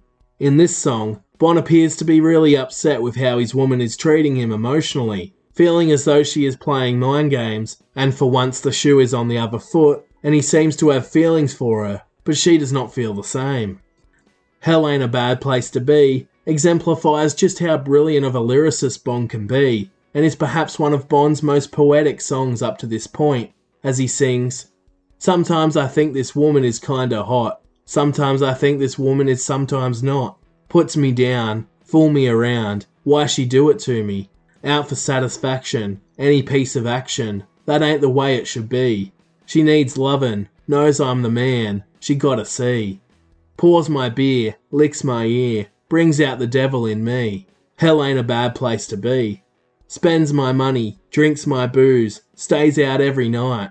But I got to thinkin', hey just a minute, something ain't right. Delusions and confusion make me wanna cry. The shame you playin' your games, tellin' me those lies. Don't mind her playin' demon, as long as it's with me. If this is hell, then let me stay. It's heavenly. Hell ain't a bad place to be." The most successful single from the album, which was released later in the year, would be the title track Let There Be Rock, which managed to receive airplay all around the world. Let There Be Rock featured Bon preaching to the audience on the unofficial history of rock and roll, as he speaks about rock music as being godly and heaven-sent, despite it often being associated with the devil in the past. The track features yet another brilliant Angus Young riff and solo that sometimes during live performances could last up to 20 minutes in length, with Angus revealing, quote, "I remember the amp literally exploded during the recording session. My brother watched it with crazed eyes, and he told me, 'Come on, keep on playing,' while the stuff was steaming." A memorable music video for Let There Be Rock was shot at the Kirk Church in Surrey Hills in Sydney, with Bon dressed in a white robe, like a preacher, and he uses his infectious charisma and larrikin persona, with many cheeky glances and grins into the camera, while Angus and the boys rock out on their instruments. Bon was really coming into his own at this stage as the ultimate passionate frontman. He accentuated his lyrics, and you could tell that every word that came out of his mouth, he really felt. During April 1977, AC/DC took on live gigs across Europe as they toured with Black Sabbath after somewhat settling their dispute enough to perform on the same bill. And although Bon and Ozzy Osbourne became great friends on the tour, the rest of the AC/DC and Black Sabbath members didn't get along so well, with Malcolm Young claiming that Sabbath bass guitarist Geezer Butler had pulled a knife on him despite it being intended as a joke, although a dangerous one at that. Geezer Butler, on the other hand, claimed that no one got hurt and that they were all having a drink together backstage when Malcolm approached him, as Geezer told Paul Elliott, quote, "No, I didn't pull a knife. I always had flick knives when I was growing up because everybody used to go around stabbing each other in Aston. Flick knives were banned in England, but when we were playing in Switzerland I bought one. I was just flicking it when Malcolm Young came up to me and started slagging Sabbath. We were having a drink together and I was just playing about with the knife. I was really excited to get one again. I was having a drink flicking my knife, like you do, and he came over and said, 'You must think you're big having a flick knife.' I said, 'What are you talking about?' And that was it. Nobody got hurt." On the other hand, Angus Young recalled the incident and revealed on the Talk is Jericho podcast, quote, "The thing with Geezer Butler, I think they were drinking one night, and I think Geezer had some knife or something, and he flashed it at Malcolm. Malcolm took it off. There's a trick of getting knives away from people, so Malcolm immediately did that, and he said, 'What are you going to do now?' So it was just the case of that. Malcolm, he woke up the next day, felt bad about it because we were touring with them, and he thought, I better go and say sorry about the night before. When Malcolm went there, he bumped into Ozzy, and Ozzy said, 'What are you doing here?' And Mal said, 'I had a bit of a run with Geezer and his knife.' And Ozzy said, 'Him and that fucking knife. Don't apologise to him, Mal. Tell him to fuck off.'" According to Mark Evans, the feud between Malcolm and Geezer ended up in a punch-up, with Malcolm knocking Geezer out, and eventually AC/DC were thrown off of the 12-date tour. Ozzy and Bon, however, remained close and would often go out on the town together, a combo that surely would have wreaked havoc together. After their upcoming fourth studio album Let There Be Rock had been recorded, tensions started to rise within the band as Angus and Mark Evans began to clash over personal and creative differences. During May 1977, Mark Evans was officially sacked by AC/DC after being a part of the band since recording of the TNT album. Despite being sacked, Mark stated, quote, "Both me and the band are better for it." He also told AllMusic, quote, "With Angus and Malcolm, they were put on this earth to form AC/DC. They're committed big time, and if they feel your commitment is anything less than theirs, well, that's a problem. Angus was intense. He was AC/DC 100%. His work ethic was unbelievable. When I was with him, he expected everybody to be just like him, which is pretty impossible. I felt the distance growing between me and Angus and Malcolm. When I was fired, it wasn't so much a surprise as it was a shock. There was a lot of tension in the band at the time." Mark Evans still thinks highly of the band and would go on to play in some reasonably successful bands called Finch, aka Contraband, Cheetah, and a heavy metal band called Heaven. We interrupt our program to bring you this important message. Hi everyone, and sorry to interrupt. I hope you're enjoying this episode, but I just wanted to take this opportunity to tell you 4 ways on how you can support the podcast and play your part in keeping it going, so I can continue to bring you more great episodes. If you enjoy Lyrics of Their Life podcast, first of all, it would be greatly appreciated if you could subscribe to the podcast wherever you listen. It's totally free to do. It just means that you will receive a notification when a new episode of the podcast becomes available. Secondly, you can leave the podcast a positive 5-star review on iTunes, as this helps the podcast reach a larger audience. Third of all, you can tell your friends all about the podcast or join us on our social media pages at Facebook, Instagram, TikTok and Twitter. While finally, you can take your support one step further and head to our Patreon page and pledge your support to one of 2 of our plans for just $1 or $5 per month with no locking contract. Or you can pledge just a one-off payment for all the hard work that goes into creating the podcast, and you will receive a number of extra benefits to go with your donation. Or you can even buy me a beer for $5 at buymeacoffee.com/lyricsoflifepod. I am a totally independent podcast creator, meaning there are no large networks or businesses financially supporting my work. So your support would be greatly appreciated, as it means I can continue creating more content, such as biographies, the weekly muse, interviews, and more, as it takes a lot of time, resources, and research to prepare and upload just one single episode. Links to Patreon and Buy Me a Coffee can be found in the show notes on our website at lyricsoftheirlife.com or on our Facebook page. Once again, I appreciate every one of my listeners for their support, no matter the form it comes in. Thanks for listening. Now let's get back to the episode.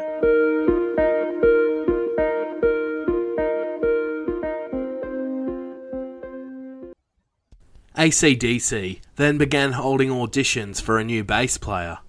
On the 27th of May 1977, AC/DC decided to officially make a 27-year-old Englishman by the name of Cliff Williams their brand new bass player, after passing the audition that involved 4 jam sessions.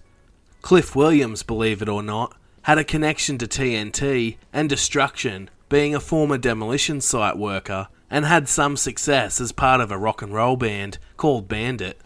When Bandit broke up, Cliff was considering walking away from the industry altogether until a friend and fellow band member of Bandit, named Jimmy Liverland, told him about this Aussie rock band called AC/DC, and that he heard they were looking for a new bass guitarist. After applying for the audition and waiting to hear back, Cliff saw AC/DC perform on Top of the Pops and was really impressed by them, calling them, quote, outrageous.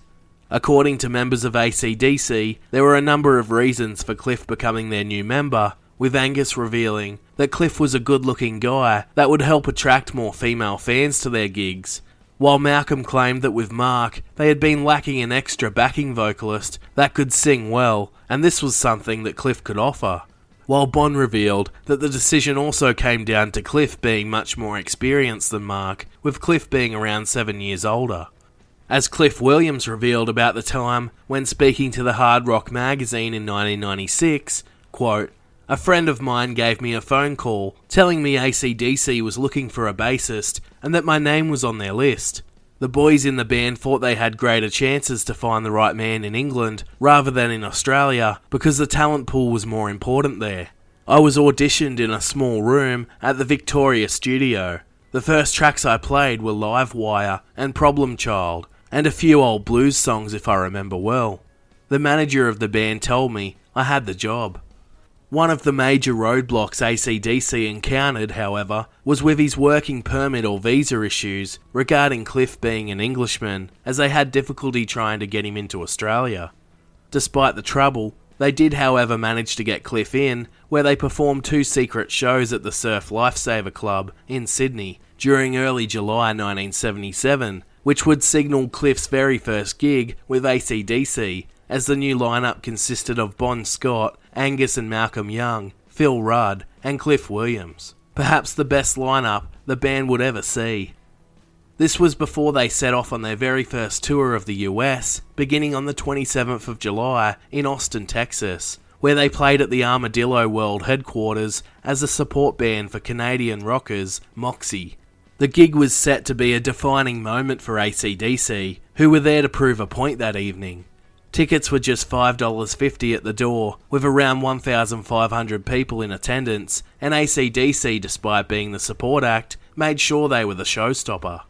With Bon Scott providing his charismatic personality and an incredible vocal performance, and Angus being the other standout who took himself into the crowd and was literally walking on people's hands as they held him up while he played his Gibson SG.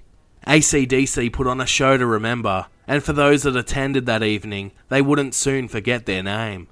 With the help of booking agent Doug Failer of American Talent International, this led AC/DC to be sought after by more venue owners across the country, who hired them as support acts, usually at gigs that charged $4 a ticket, in bars and clubs in New York, such as the famous CBGB, further gigs in San Francisco, Jacksonville, Kansas City, Detroit, Cleveland, Milwaukee, and LA at the famous Whiskey A Go-Go.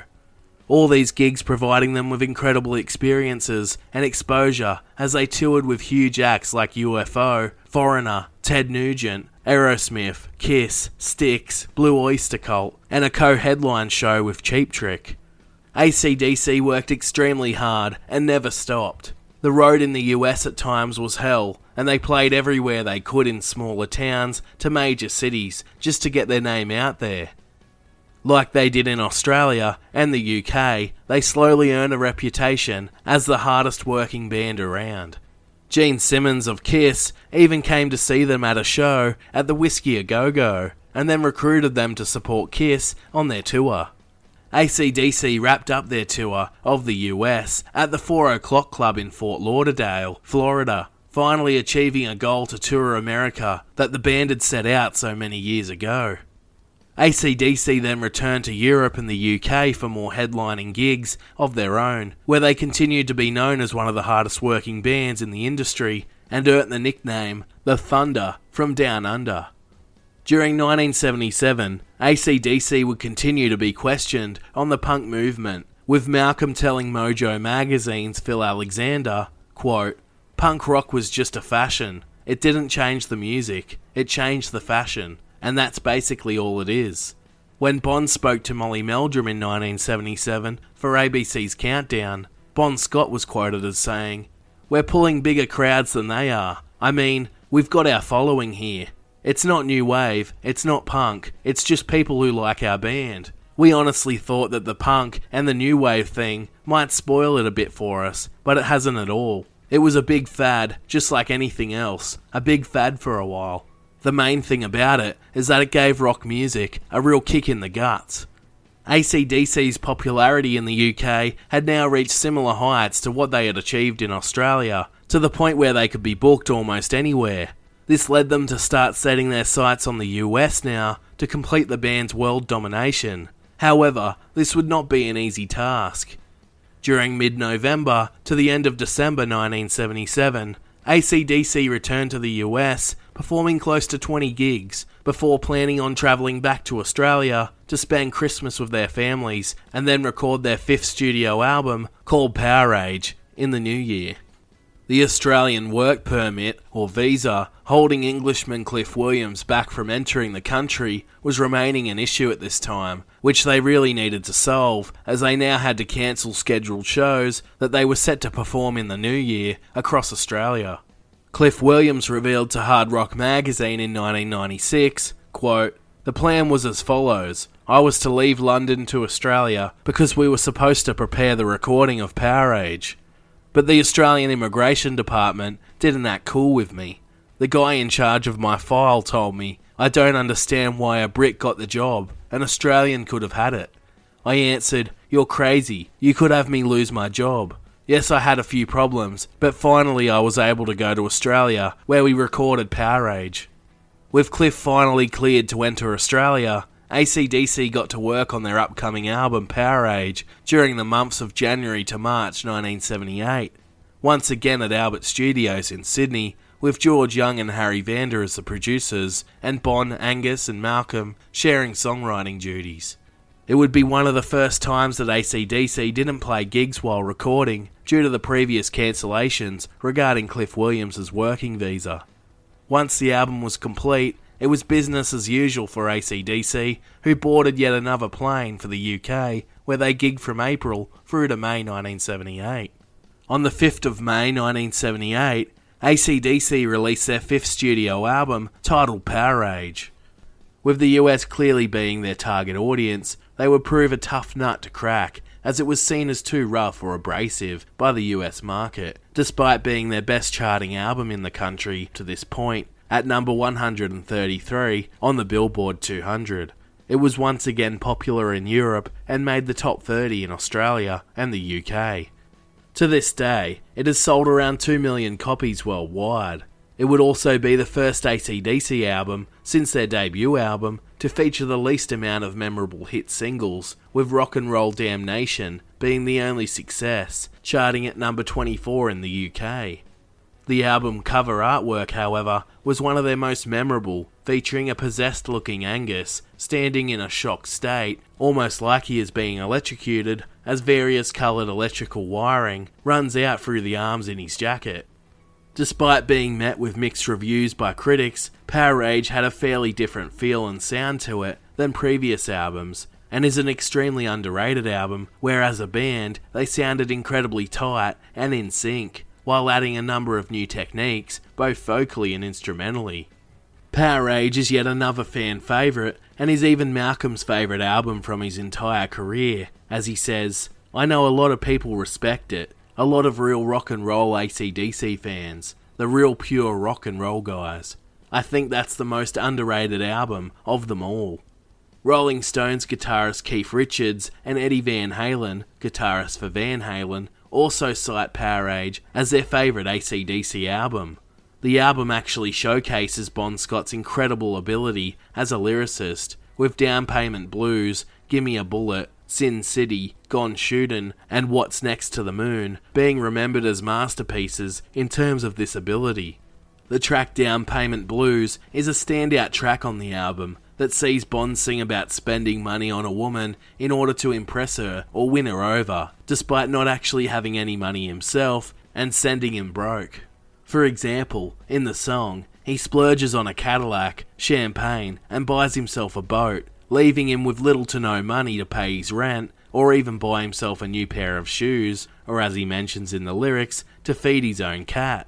During the song, Bon mentions his lazy ways as a wannabe rock star in his early days of his career, which often landed him in trouble with his ex-wife Irene, while also mentioning that he is, quote, living off of a shoestring, a 50-cent millionaire, open to charity, on rock and roll welfare.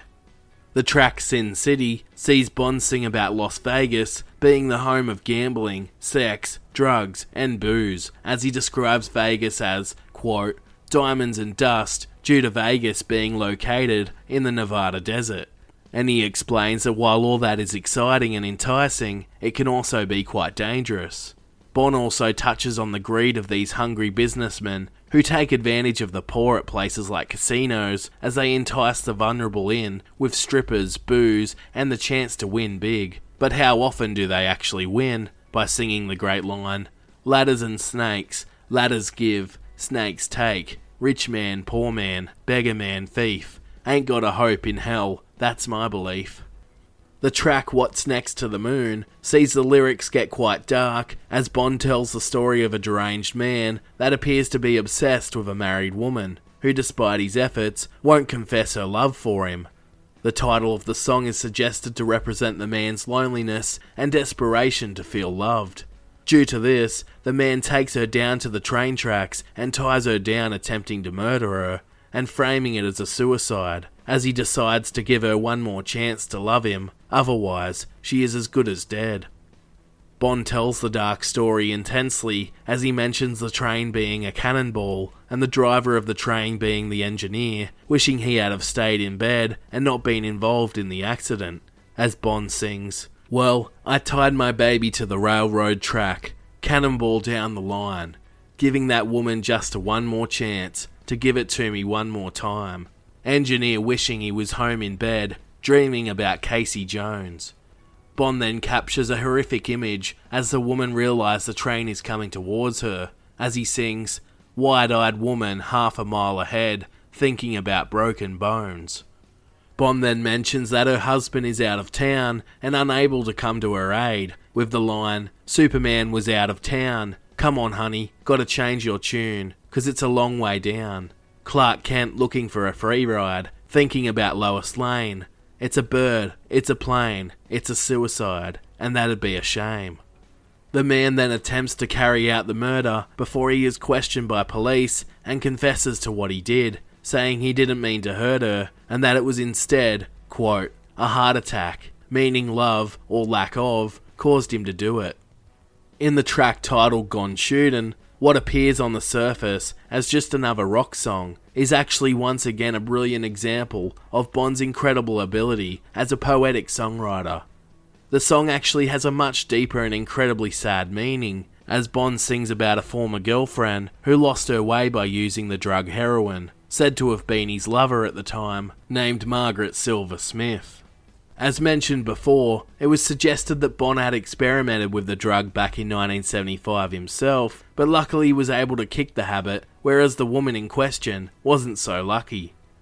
Bond spoke about the song's meaning and was quoted as saying that it's about a lady who took it upon herself to do whatever she wanted to do.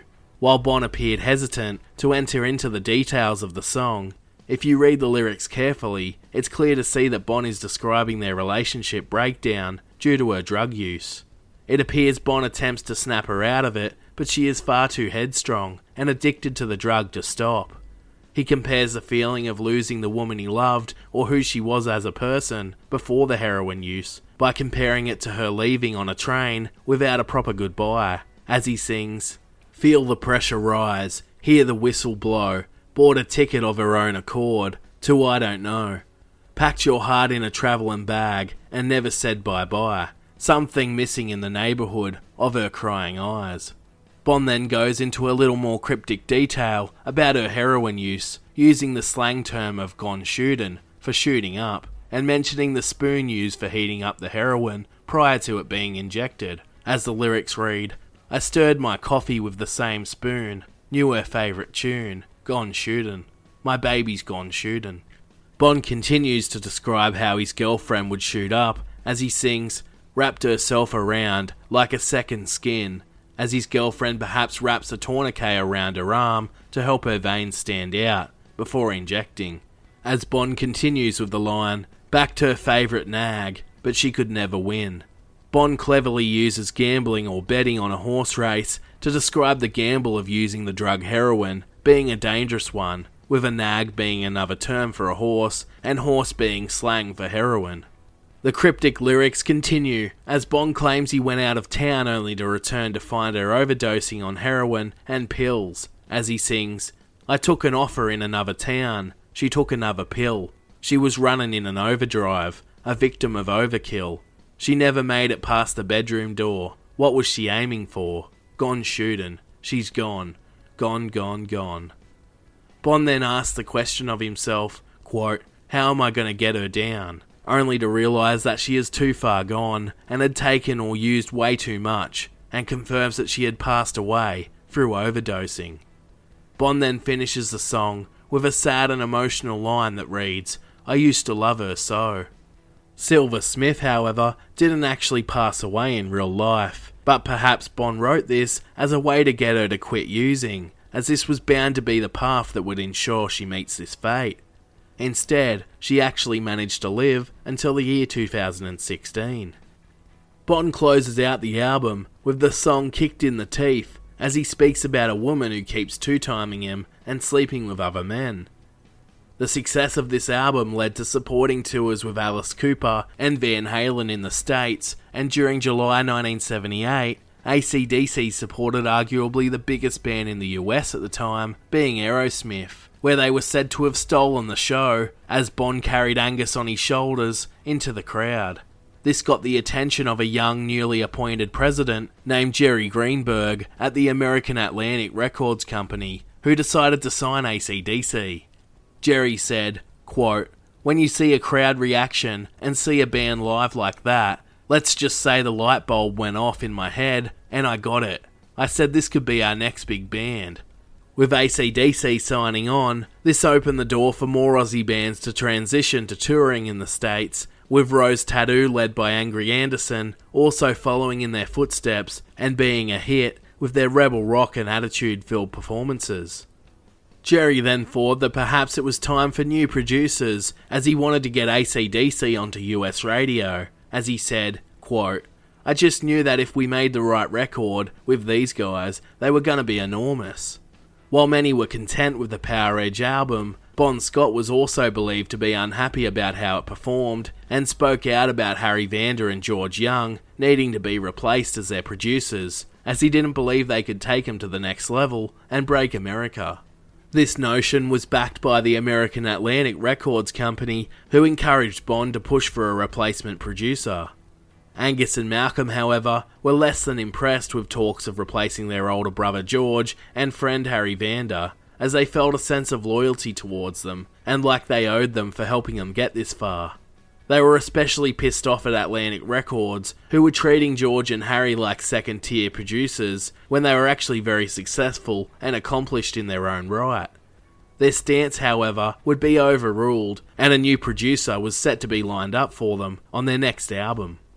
Power Age was technically the 7th album Vanda and Young had produced for AC/DC, and while they had done brilliant things to guide the band to this point, as well as the fact that Malcolm and Angus were upset over losing their brother and Harry Vanda as producers, it was true that AC/DC needed a fresh take on their music. So both George and Harry stepped aside, and the search began to find the perfect producer to suit their vision. George Young and Harry Vanda would go on to write music and produce for Ted Mulry and John Paul Young, and worked with the likes of The Angels and Rose Tattoo. And both would contribute greatly to the Australian music scene by introducing Australian disco and a band of their own called Flash and the Pan, who scored a top 5 hit in Australia with the song Hey St. Peter. The first to get the new job as AC/DC producer would be a well-renowned South African-born man named Eddie Kramer, who worked in the US and boasted of producing for the likes of Jimi Hendrix, Led Zeppelin, and Kiss. Atlantic Records had assigned Kramer to the role without the band's consent, and from the get-go, it was a disaster. They got to recording in Criteria Studios Miami, but the band and Eddie just didn't get along, and their vision for what the next album should be and sound like were completely on different levels. Jeff Barton quotes Malcolm Young in Guitar Legends magazine as he said, "Kramer was a bit of a prat. He looked at Bon and said to us, 'Can your guy sing?' He might have sat behind the knobs for Hendrix, but he's certainly not Hendrix. I can tell you that much." The boys then phoned up their manager Michael Browning and declared that this was just never going to work. Browning then got to work looking for a new producer, and happened to be living with a young inexperienced producer at the time, who was also South African, named Robert John Lang, or also known as Mutt Lang. Mutt Lang had previously worked with the Boomtown Rats, but would be exactly what they needed, as he was young and didn't have the ego or authority to dominate the recording process, and AC/DC were able to take more control. Bon Scott told Ram magazine, 3 weeks in Miami and we hadn't written a thing with Kramer. So one day we told him we were going to have a day off and not to bother coming in. This was Saturday, and we snuck into the studio, and on that one day, we put down 6 songs, sent the tape to Lang, and said, "Will you work with us?" From December 1978 to April 1979, AC/DC cancelled a tour of Japan and a show in LA, locking themselves away in the studio with the lineup of Bon, Angus, Malcolm, Phil Rudd and Cliff Williams still in place. The boys from AC/DC hoped the next album would be a big one, as they were still a generally poor band, considering the success they had had so far, and with Mutt Lange, they hoped he could get them onto radio in the US. With Mutt joining as producer, they left for Roundhouse Studio in Chalk Farm, London, to complete the album. The sessions were said to have been grueling, and the most intense and difficult the band had endured yet. They worked 15-hour sessions and solely focused on recording and writing quality tracks, as opposed to gigging at the same time, something that was a completely new experience for them. Previously, they had only been in the studio for around 3 weeks before completing an album, but this time, they were in there for 2 to 3 months, day after day, for long hours. Mutt Lange was quite a strict producer, but the boys came to appreciate the serious approach he took to the band, with Malcolm stating to Mojo magazine, he liked the simplicity of a band. We were all minimalist. We felt it was the best way to be. He knew we were all dedicated, so he sort of got it. But he made sure the tracks were solid, and he could hear if a snare just went off. Bon was also said to have received vocal and breathing training techniques from Mutt Lange to improve his range, with Mutt also being a quality singer himself and providing his backing vocals on a couple of tracks. Angus also told Mojo magazine about Mutt that, quote, he was meticulous about sound, getting right guitars and drums. He would zero in, and he was good too on the vocal side. Even Bon was impressed with how he could get his voice to sound. Tour manager Ian Jeffrey was present during the sessions and was quoted as saying, Mutt took them through so many changes. I remember one day Bon coming in with his lyrics to If You Want Blood. He starts doing it and he's struggling, you know. There's more fucking breath than voice coming out. Mutt says to him, listen, you've got to coordinate your breathing. Bon was like, you're so fucking good, cunt, you do it. Mutt sat in his seat and did it without standing up.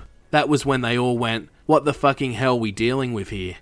Mutt would also show Angus a thing or two when Ian Jeffrey was quoted as saying, Mutt said, sit here and I'll tell you what I want you to play. Angus was like, you fucking will ya? But he sat next to Mutt and Mutt didn't force it on him. Just kind of pointed at the fretboard and hear this and hold that and now go into that. It was the solo from Highway to Hell. It was fantastic, and that really stood them all to attention on Mutt too. He wasn't asking them to do anything he couldn't do himself, or getting on their case saying it's been wrong in the past. Nothing like that. He really massaged them into what became that album. Despite Browning helping to line them up with a new producer, he was sacked during the recording process and replaced by American Peter Mensch, who had helped the likes of Aerosmith and Ted Nugent and had an aggressive approach to managing the band that would see them go a lot further. On the 13th of October 1978, AC/DC released their first live album, called If You Want Blood, You've Got It, from their performance in Glasgow, Scotland, at the Apollo Theatre, and it became quite a popular live album, selling well over 1 million copies. It would also prove to be the very last release by Vanda and Young before Mutt Lange took over. From May through to August 1979, AC/DC would continue to gig in the US to promote their music, even playing their first show in Canada at Massey Hall, Toronto. But while they were on this tour, on the 27th of July 1979, AC/DC's sixth studio album, Highway to Hell, was released to the public.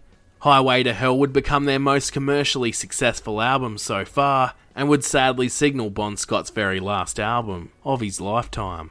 During 1979, Highway to Hell would reach number 2 in France, number 8 in the UK, 13 in Australia, while also charting inside the top 20 in Switzerland, in the US, and the Netherlands. Over time, it sold over 8 million copies worldwide, with the US snapping up 7 million of them, proving their new polished sound suited the US audience perfectly, and that it was a genuine success. The album was also credited for continuing to influence more bands to use 2 guitarists instead of 1. while the combination of Cliff and Malcolm on backing vocals made for a more complete and well-rounded sound, making the album seem a lot bigger, louder, and perfectly made for stadium audiences to sing along to. The lead single was also titled Highway to Hell and was also released on the very same day as the album, on the 27th of July, 1979. With arguably the most simple but memorable guitar riffs of all time, accompanied by the chanting vocals and anthem-style beat, Highway to Hell would be AC/DC's ticket to their very first taste of success in the US, and would forever remain a classic song in rock and roll music. While it wasn't a huge number one hit, Highway to Hell would chart in the top 20 in Belgium and the Netherlands, and would become their first top 50 hit in the US, charting at number 47. Despite its lowly charting position, it did however receive mass airplay, and would go on to be used in films, TV shows, and would even become the theme song in 2021 for WWE SmackDown. Highway to Hell is ranked number 258 on the Rolling Stone magazine's list of the 500 greatest songs of all time, and is part of the Rock and Roll Hall of Fame's 500 songs that shape rock and roll list. Legendary guitarist Eddie Van Halen would claim this album, along with Powerage, are his favourite AC/DC records of all time. While in Germany, despite peaking at number 30, it remained on their chart for a total of 45 weeks, an impressive feat to stay up for that long in the top 50. Before its release, they did come under some scrutiny by their label Atlantic Records over the title of the album and lead single, as it referred to the negative connotations surrounding hell. It's also believed that Atlantic came close to scrapping the album altogether if they didn't change the name, which Angus believes he told Atlantic, quote, "No way, no exceptions." Angus also told Guitar World's Alan DiPerna in 1993, quote, "Just because you call an album Highway to Hell, you get all kinds of grief, and all we'd done is describe what it's like to be on the road for 4 years, like we had been. A lot of it was bus and car touring, with no real break. You crawl off the bus at 4 o'clock in the morning, and some journalist's doing a story and he says, 'What would you call an AC/DC tour?' Well, it was a highway to hell. It really was. When you're sleeping with the singer's socks 2 inches from your nose, that's pretty close to hell." The album cover artwork featured an image of the whole band, with Angus wearing his schoolboy outfit, a tail, and devil horns, running with the theme, but not without further criticism from religious groups.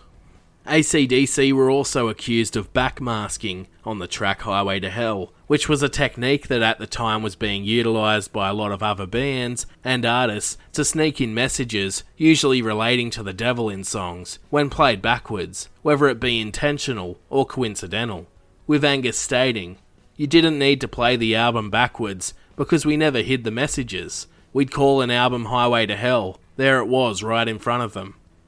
With all of these contributing factors, Christian lobbies actually held protests over their music and album cover being suggestive of devil worship, and claimed that AC/DC were writing their songs through the devil. When writing Highway to Hell, Bon Scott had more of a literal meaning in mind, and one that was different from touring America, as he was actually referring to the Canning Highway in Australia, running from his hometown in Fremantle, Western Australia, to his favourite pub called the Raffles, which was known at the time as a great gathering place for rock and roll gigs, and those that loved a drink. Towards the Raffles pub, as you head down the Canning Highway, the road dips into a steep decline, forcing the car to increase its speed, and when you're that far in the outback, many of the road rules tend to go out the window, as Bond sings the line, "No stop signs, speed limits, nobody gonna slow me down." The problem with the steep decline, however, was that many pedestrians and motorists lost their lives at the intersection at the bottom of the road near the pub, as it was a really bad blind spot when you went to step out to cross the road to the pub, which is why Bon called the song Highway to Hell, as Bon hurtles down to the pub for a good drinking session with his mates, singing, "Going down, party time, my friends are gonna be there too." Like Angus had mentioned, Bon claimed at the time, quote, "I've been on the road for 13 years. Planes, hotels, groupies, booze, they all scrape something from you." This statement was perhaps foretelling that Bon was burning out and struggling to keep on going with the wild party lifestyle he had been living for so long. while Phil Rudd said, quote, "If you had been on the road with us for those years up to that point, you would have known exactly what we were talking about." When Bond passed away around 6 months later from its release, the song had an eerie feel to it, with many feeling some lyrics were foretelling of Bond's future, with his drinking habits getting the better of him, and it seemed like he had a one-way ticket to hell, with the way he'd been behaving, and not looking after himself, with the line reading, "Hey Satan, paying my dues, playing in a rockin' band, hey mama, look at me, I'm on my way to the promised land." When speaking about how the iconic riff for Highway to Hell came about, Malcolm said, quote, "There were hundreds of riffs going down every day, but this one, we thought, that's good. It just stuck out like a dog's balls." Angus revealed to Rolling Stone magazine's Bill Crandall in 2003, quote, "We were in Miami and we were flat broke. Malcolm and I were playing guitars in a rehearsal studio and I said, I think I have a good idea for an intro, which was the beginning of Highway to Hell, and he hopped on a drum kit and he banged out a beat for me. There was a guy in there working with us and he took the cassette home and gave it to his kid, and his kid unravelled it. Bond was good at fixing broken cassettes and he pasted it back together, so at least we didn't lose the tune." For the rest of the year from August to December 1979, AC/DC would tour the US, UK and Europe as AC/DC looked to cement themselves as a global heavyweight of rock and roll. The next single released from Highway to Hell was titled Girls Got Rhythm, which was released on the 6th of November 1979 and was clearly a standout track on the album with a great heavy rock and roll rhythm and Mutt Lange's polished production style, which was paying off. The boys had never seemed tighter as a band, and Bond's vocals had gone to another level. Girls Got Rhythm was said to have been one of the last songs Bond had written for the album, which sees Bond singing about all the ways his woman knows how to please him in the bedroom, as well as being irresistible, from the way she walks to the way she dresses. Bond mentions he has been all around the world and been with many women, but no one comes close to this particular woman. The track, however, failed to chart in the UK and around Europe, despite an appearance on Top of the Pops, but it did happen to receive mass airplay on US rock stations. The Highway to Hell album is solid from start to finish, with most of the album discussing the tales of life on the road, with sex, booze, the party lifestyle, and lust all being a driving force in the lyrics. With Walk All Over You displaying Angus's ability as a great lead guitarist, followed by the fast-paced rock song Beating Around the Bush, which sees Bond speak about his woman lying to him and being unfaithful, with the line, "But where were you last night? Beating around the bush," referring to the men she was potentially having sex with, and referring to her pubic region being the bush. In the track Shot Down in Flames, Bond sings about the rude or sometimes cheesy pickup lines he uses on women, usually landing him in hot water and being rejected, as he refers to one woman during the song as looking like a prostitute, while the other already has a man, as Bond sings the lines, "She was standing alone over by the jukebox, like she's something to sell. I said, baby, what's the going price? She told me to go to hell. Shot down in flames, shot down in flames. Ain't it a shame to be shot down in flames?" And the line, "Said, baby, you're driving me crazy." Laid it out on the line, when a guy with a chip on his shoulder said, "Toss off, buddy, she's mine." Bond then calls for Angus to shoot him by firing off an electric guitar solo. Get It Hot is up next, as Bond sings about heading out on the town partying, while Night Prowler wraps up the album with a much different bluesy slow-paced beat, as Bond shows off his brilliant vocal range and on face value appears to describe the dark tale of a sinister man that attempts to murder and potentially rape a woman after slipping into her bedroom window at midnight after developing an infatuation for her. While the lyrics obviously depict this, and it is by far the most controversial song AC/DC had done so far, Angus claims the source of inspiration for the song actually came from something a bit different, as he told Vulture, quote, "The song itself isn't about any stalker or evil person. The idea came from when I was young, growing up in suburban Australia. We didn't have air conditioning, and it was very hot. So if it was a very hot night, I'd open up the window. There was an alleyway next to our house, and I used to get all of these animal night visitors. Sometimes they'd jump on the window ledge or attempt to come in. I'd see their shadows on the wall. These animals were always having a party late at night. For me, they were the night prowlers. The idea behind that track was more about nature. People like to take something and make it into what it's not intended to be.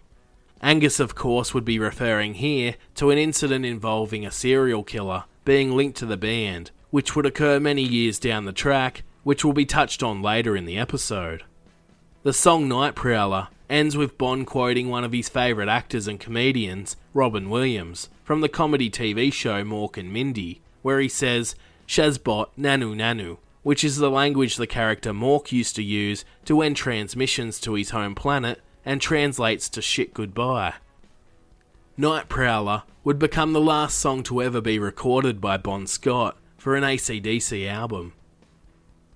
On the 27th of December 1979, Malcolm Young became a married man when he tied the knot with Linda, where the two went on to have 2 children, a boy named Ross and a girl named Clara. When AC/DC weren't touring, they settled into the city of Sarasota in Florida, in the US. Malcolm's little brother Angus wouldn't be too far behind him, marrying a Dutch woman named Ellen Van Lochem the following year in 1980.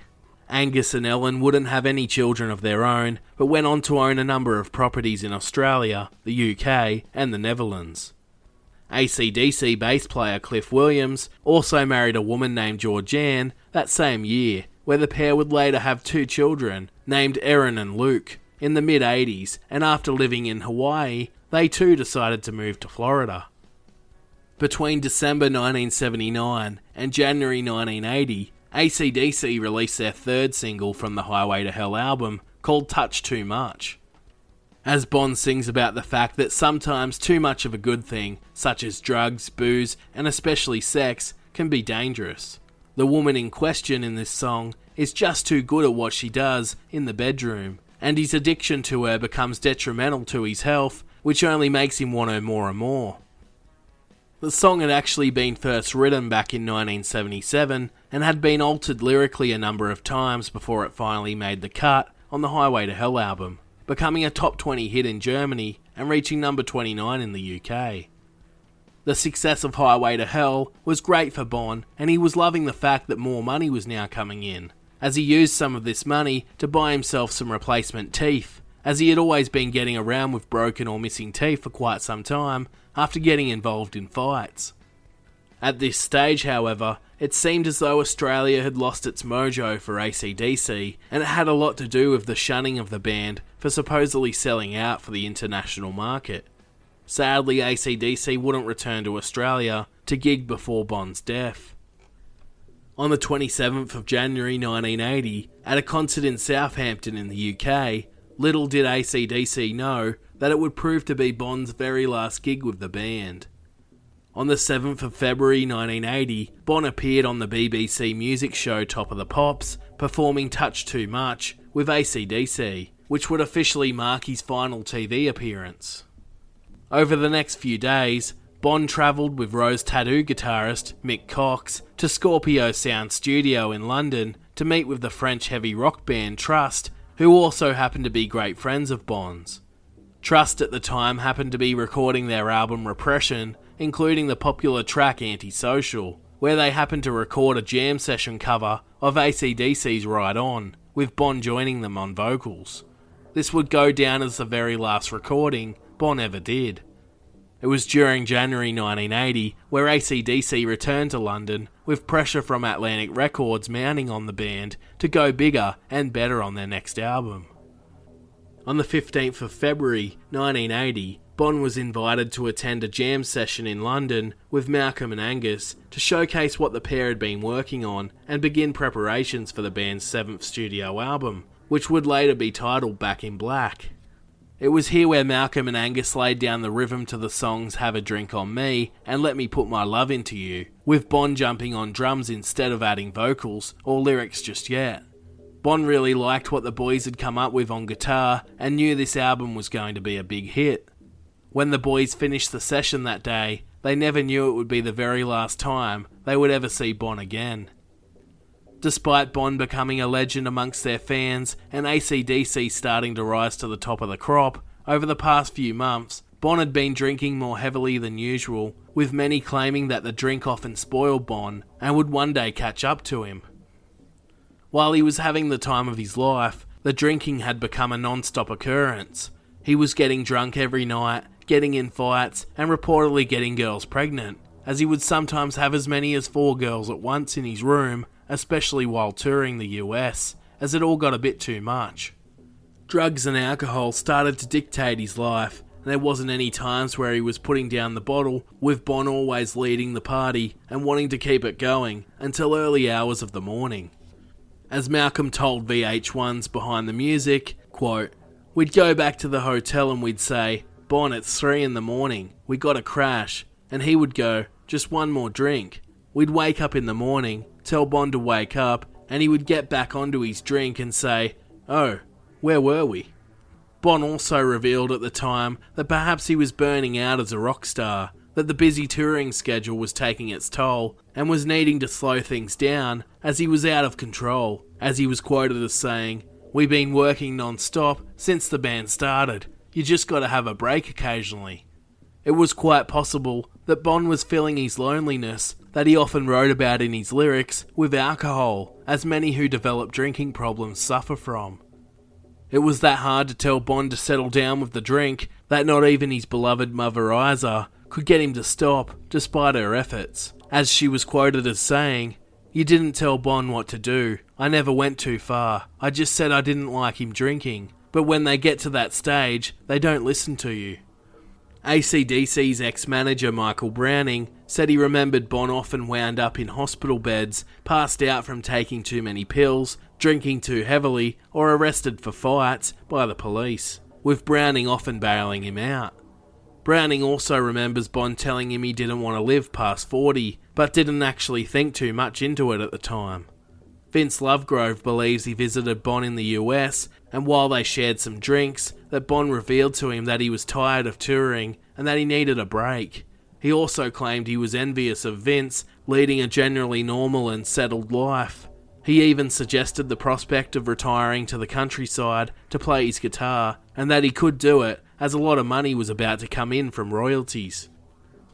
AC/DC would be on the brink of greatness. They had finally struck gold in the US and UK, performing huge shows and reaching incredible heights, as their hard work had all paid off, when they were set to start recording and writing for their next album. And Bond was excited for what was to come, as AC/DC set to bring their hard-hitting rock and roll style into the decade of the 80s. Just days out from Bond's untimely death, Malcolm recalls Bond being in high spirits and quite happy. Malcolm and Angus usually spent time in the studio working on the rhythm and arrangement of their music before getting Bond and the rest of the band to come in, with Malcolm phoning Bond up to tell him, quote, "We're just about ready for you, Bond, so maybe next week sometime." But next week would sadly never come for Bon Scott. He would never make it back to the studio. Tragically, on the 19th of February 1980, 33-year-old Bon Scott was pronounced dead, sending the music industry and world into shock. In the lead up to his death on a Tuesday night, the 19th of February, Bond had ventured out for a night on the town with his friend and music journalist Alistair Kinnear on a cold winter's night. Bond was said to have been meeting up with his ex-girlfriend at the time, named Margaret Silver Smith, who was known to have a controversial reputation and was a heavy user of heroin. They were set to meet up to go and see a band at a venue known as Dingwalls in Camden, but these plans fell through and Alistair Kinnear was sent out on the town with Bond instead. Bond and Kinnear found themselves attending a club called the Music Machine, located in London, close by to Dingwalls, where obviously a night of heavy drinking transpired. As Malcolm said, quote, "He just went out for a drink, for relaxation, maybe to clear his head, and then look forward to getting into his writing with his ideas. He had it all in front of him." As the night of drinking drew to a close, Alistair Kinnear decided to drive a heavily intoxicated Bon Scott back to Bond's place, but realised that he was in no shape to look after himself. Instead, Kinnear decided to drive to his own home at 67 Overhill Road in East Dulwich in southeast London in his French Super Mini Renault motor vehicle, only to notice when he arrived that Bon had passed out in the back seat. As Bon looked peaceful and Kinnear decided he didn't want to wake him, he left Bon on the back seat and returned with a blanket to put on him to keep him warm from the cold winter night. Kinnear also checked with Margaret Smith by ringing her, and she too said to leave him in the car. Kinnear also left a note detailing instructions on how to get into his apartment should Bon wake up. Then Kinnear went back inside his house to go to bed as Bon was left alone in the car. Bon had spent many nights sleeping on the back seat of cars, so Kinnear didn't really see it as an issue. Then during the night, or the early hours of the morning on the 20th of February 1980, Kinnear came out to check on Bon, only to find him unresponsive and lifeless. Kinnear quickly phoned emergency services as Bon was rushed to King's College Hospital in Camberwell in South London, but it was already too late and Bon was pronounced dead on arrival. It was later discovered that Bon had asphyxiated or vomited in his sleep with the position he was laying in on his back, causing him to choke to death, which is also known as pulmonary aspiration. The coroner concluded on Bon's death certificate that he had in fact died of acute alcohol poisoning and death by misadventure. However, there were some that claimed the death was slightly suspicious or even misinformed, with the timing of Bon's death being off, and that others happened to be there at the time. As UFO guitarist Paul Chapman claims, he and a friend of Bon's named Joe Fury were with him on the evening of the 18th of February, the night prior to his death, when Bon split to purchase some heroin, and that was the last they saw of him. As author Jesse Fink of the book Bon, The Last Highway highlights, two more people named Zena Kakuli and her rock musician husband Peter Perrott had stayed with them that evening and had travelled back to Kinnear's apartment, raising questions to why they weren't mentioned, if they were in fact there at all. Jesse Fink concludes his book that he believes Bon choked through pulmonary aspiration after using heroin, which had often been linked to Bon as a drug he occasionally used, but this was never confirmed. And while the cold weather was said to have potentially caused hypothermia, with Bon's asthma coming into play, Fink displayed records that the temperature on this particular evening was above average and wasn't as cold as first suggested. So while it remains Bon choked on his own vomit through alcohol poisoning, there still remains some sense of mystery around his death, with some theories even suggesting foul play. The first to learn of Bon's passing would be AC/DC's manager Peter Mensch, who straight away phoned Angus, who was absolutely devastated by the news. Next to hear of the news was Malcolm, who said, quote, "Angus called me. I was totally stunned. You can't explain a death and how it affects you. Everything is just numb. It's as simple as that." Within hours, all the members of AC/DC had found out, with Phil Rudd saying he just felt completely numb after hearing the news. Next was the media, who got wind of the news and ran riot with the story, especially in the UK, where it turned into a major scandal and all sorts of nasty conspiracies arose, even suggesting that Bon had died from inhaling exhaust fumes and other crazy suggestions. One major headline at the time read, "Rock singer left in car to sober up, found dead," while others were equally as insensitive and inaccurate, reading, "Drink spree pop man dies, and pop star dies after booze up." The media as usual were brutal, so Malcolm decided he needed to act fast and inform Bon's family back in Australia before the news reached the country. As he said, quote, "Someone had to tell them. Better coming from one of the band than the newspapers. Most difficult thing I've ever had to do. God knows how they felt. I hope I never have to do anything like that again." Bon's mother Isa was the one to pick up the phone when Malcolm rang and revealed in an interview with VH1's Behind the Music, quote, "Over the phone, got the shock of my life. I thought it was him on the other end of the phone, and I just screamed." Malcolm Young was especially furious with the lack of compassion the British media showed at the time, treating Bon as another no-good degenerate rock star, rather than for what good he brought to the world. Yes, he was a wild man, but Bon had many great qualities that made him a respected and loved man. Malcolm was quoted as saying, Especially Britain, they make it a bit of a joke almost, and we've never forgiven them for that. All we were concerned about mainly at the time was Bond's parents. They're really nice people. They don't need this shit. AC/DC as a unit then decided to stop answering questions by the media, refusing to comment or conduct interviews as a show of respect for Bond's family and friends so they could all mourn in peace. Isa, however, would often become upset by the reporters as they clouded the media for some time, as she said, quote, "I just had to skip over the bad bits." Singer of the rock group AC/DC was found dead last night in a parked car in South London. Scotland Yard said the body of 30-year-old Bon Scott was discovered by a friend who had left him in the car hours earlier to sober up after a day's drinking. We talked to Rick Davies of Capital Radio in London, and he filed this report. The friend who discovered Scott being unconscious, Alistair Kinnear, said that he met up with Bon to go to a music club in London, the Music Machine, last night, but he was pretty drunk when I picked him up. Then Scott apparently got there and they drank several more whiskeys. Scott's known for having been a heavy drinker, and also in 1973, when he was still in Australia, he was forced to stop singing for a while because of his drug problems. So yes, the suspicions are that this was the result of some heavy drinking. Earlier this week, there was some very, very sad news hit Australia, and it was sad indeed for the Australian rock scene, and that was the death of one of the, what in my mind is one of the greatest Australian rock and rollers we've had over the past 10 years, and I'm talking about the lead singer of AC/DC, Bon Scott. Not only was he a friend of mine, and it shocked me deeply that he died in London, but I think it's a great blow to the Australian industry, and especially to AC/DC, in the fact that the boys were breaking it so big in Europe and England and were about to become one of the world top supergroups in the world in 1980.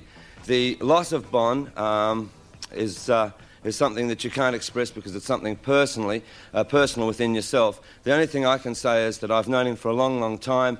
I knew him when he was in the Valentines in the 60s. He's always been one of the greatest showmen I've ever met. He had so much energy, and his loss, well, I just can't. I mean, what can you say? The loss of Bon Scott was huge for his AC/DC family and their many adoring fans around the world, especially in Australia, where today he is still highly regarded as one of the greatest frontmen of Australian music, with his down-to-earth, larrikin persona epitomising the true blue Australian culture. He made many great mates along the way who lived on to share hilarious and incredible memories of him, like Thin Lizzy guitarist Scott Gorham, who was quoted as saying, "The thing that was really cool about Bon is he brought his own bottle of whiskey and he brought his own glass." Despite the doom and gloom, Bon's death would bring the band closer than ever, and he was like a brother to them, as Angus was quoted as saying, "When you're younger, you don't really think death is something that will touch you. I'd never really had that tragedy that close, and especially someone like Bon, who is just one of those things where one day someone's there, and the next day it's so hard to believe they're not." Together, Malcolm and Angus, along with Phil Rudd and Cliff Williams, decided to suspend any work on their 7th studio album, as it was the furthest thing from their mind as they headed back to Australia for Bon's funeral and to support Bon's parents.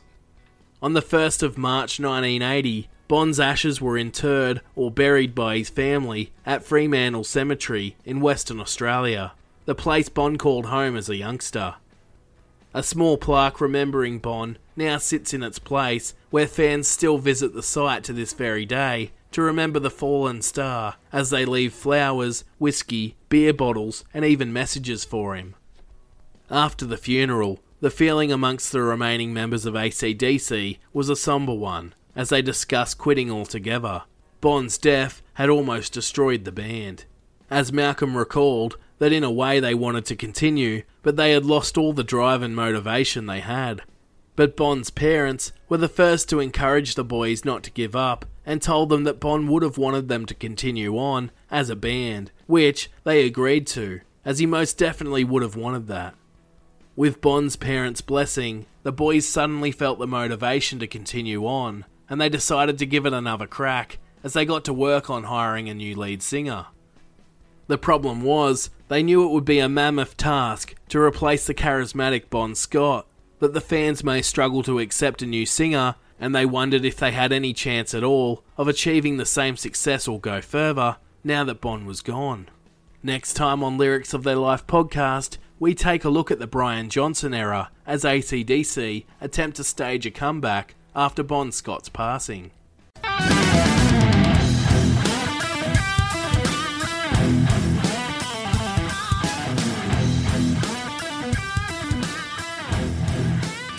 Thank you all so much for joining me for that story. Don't forget to check out our other episodes from Season 1 and 2. You can also find us on social media at places like Facebook and Instagram.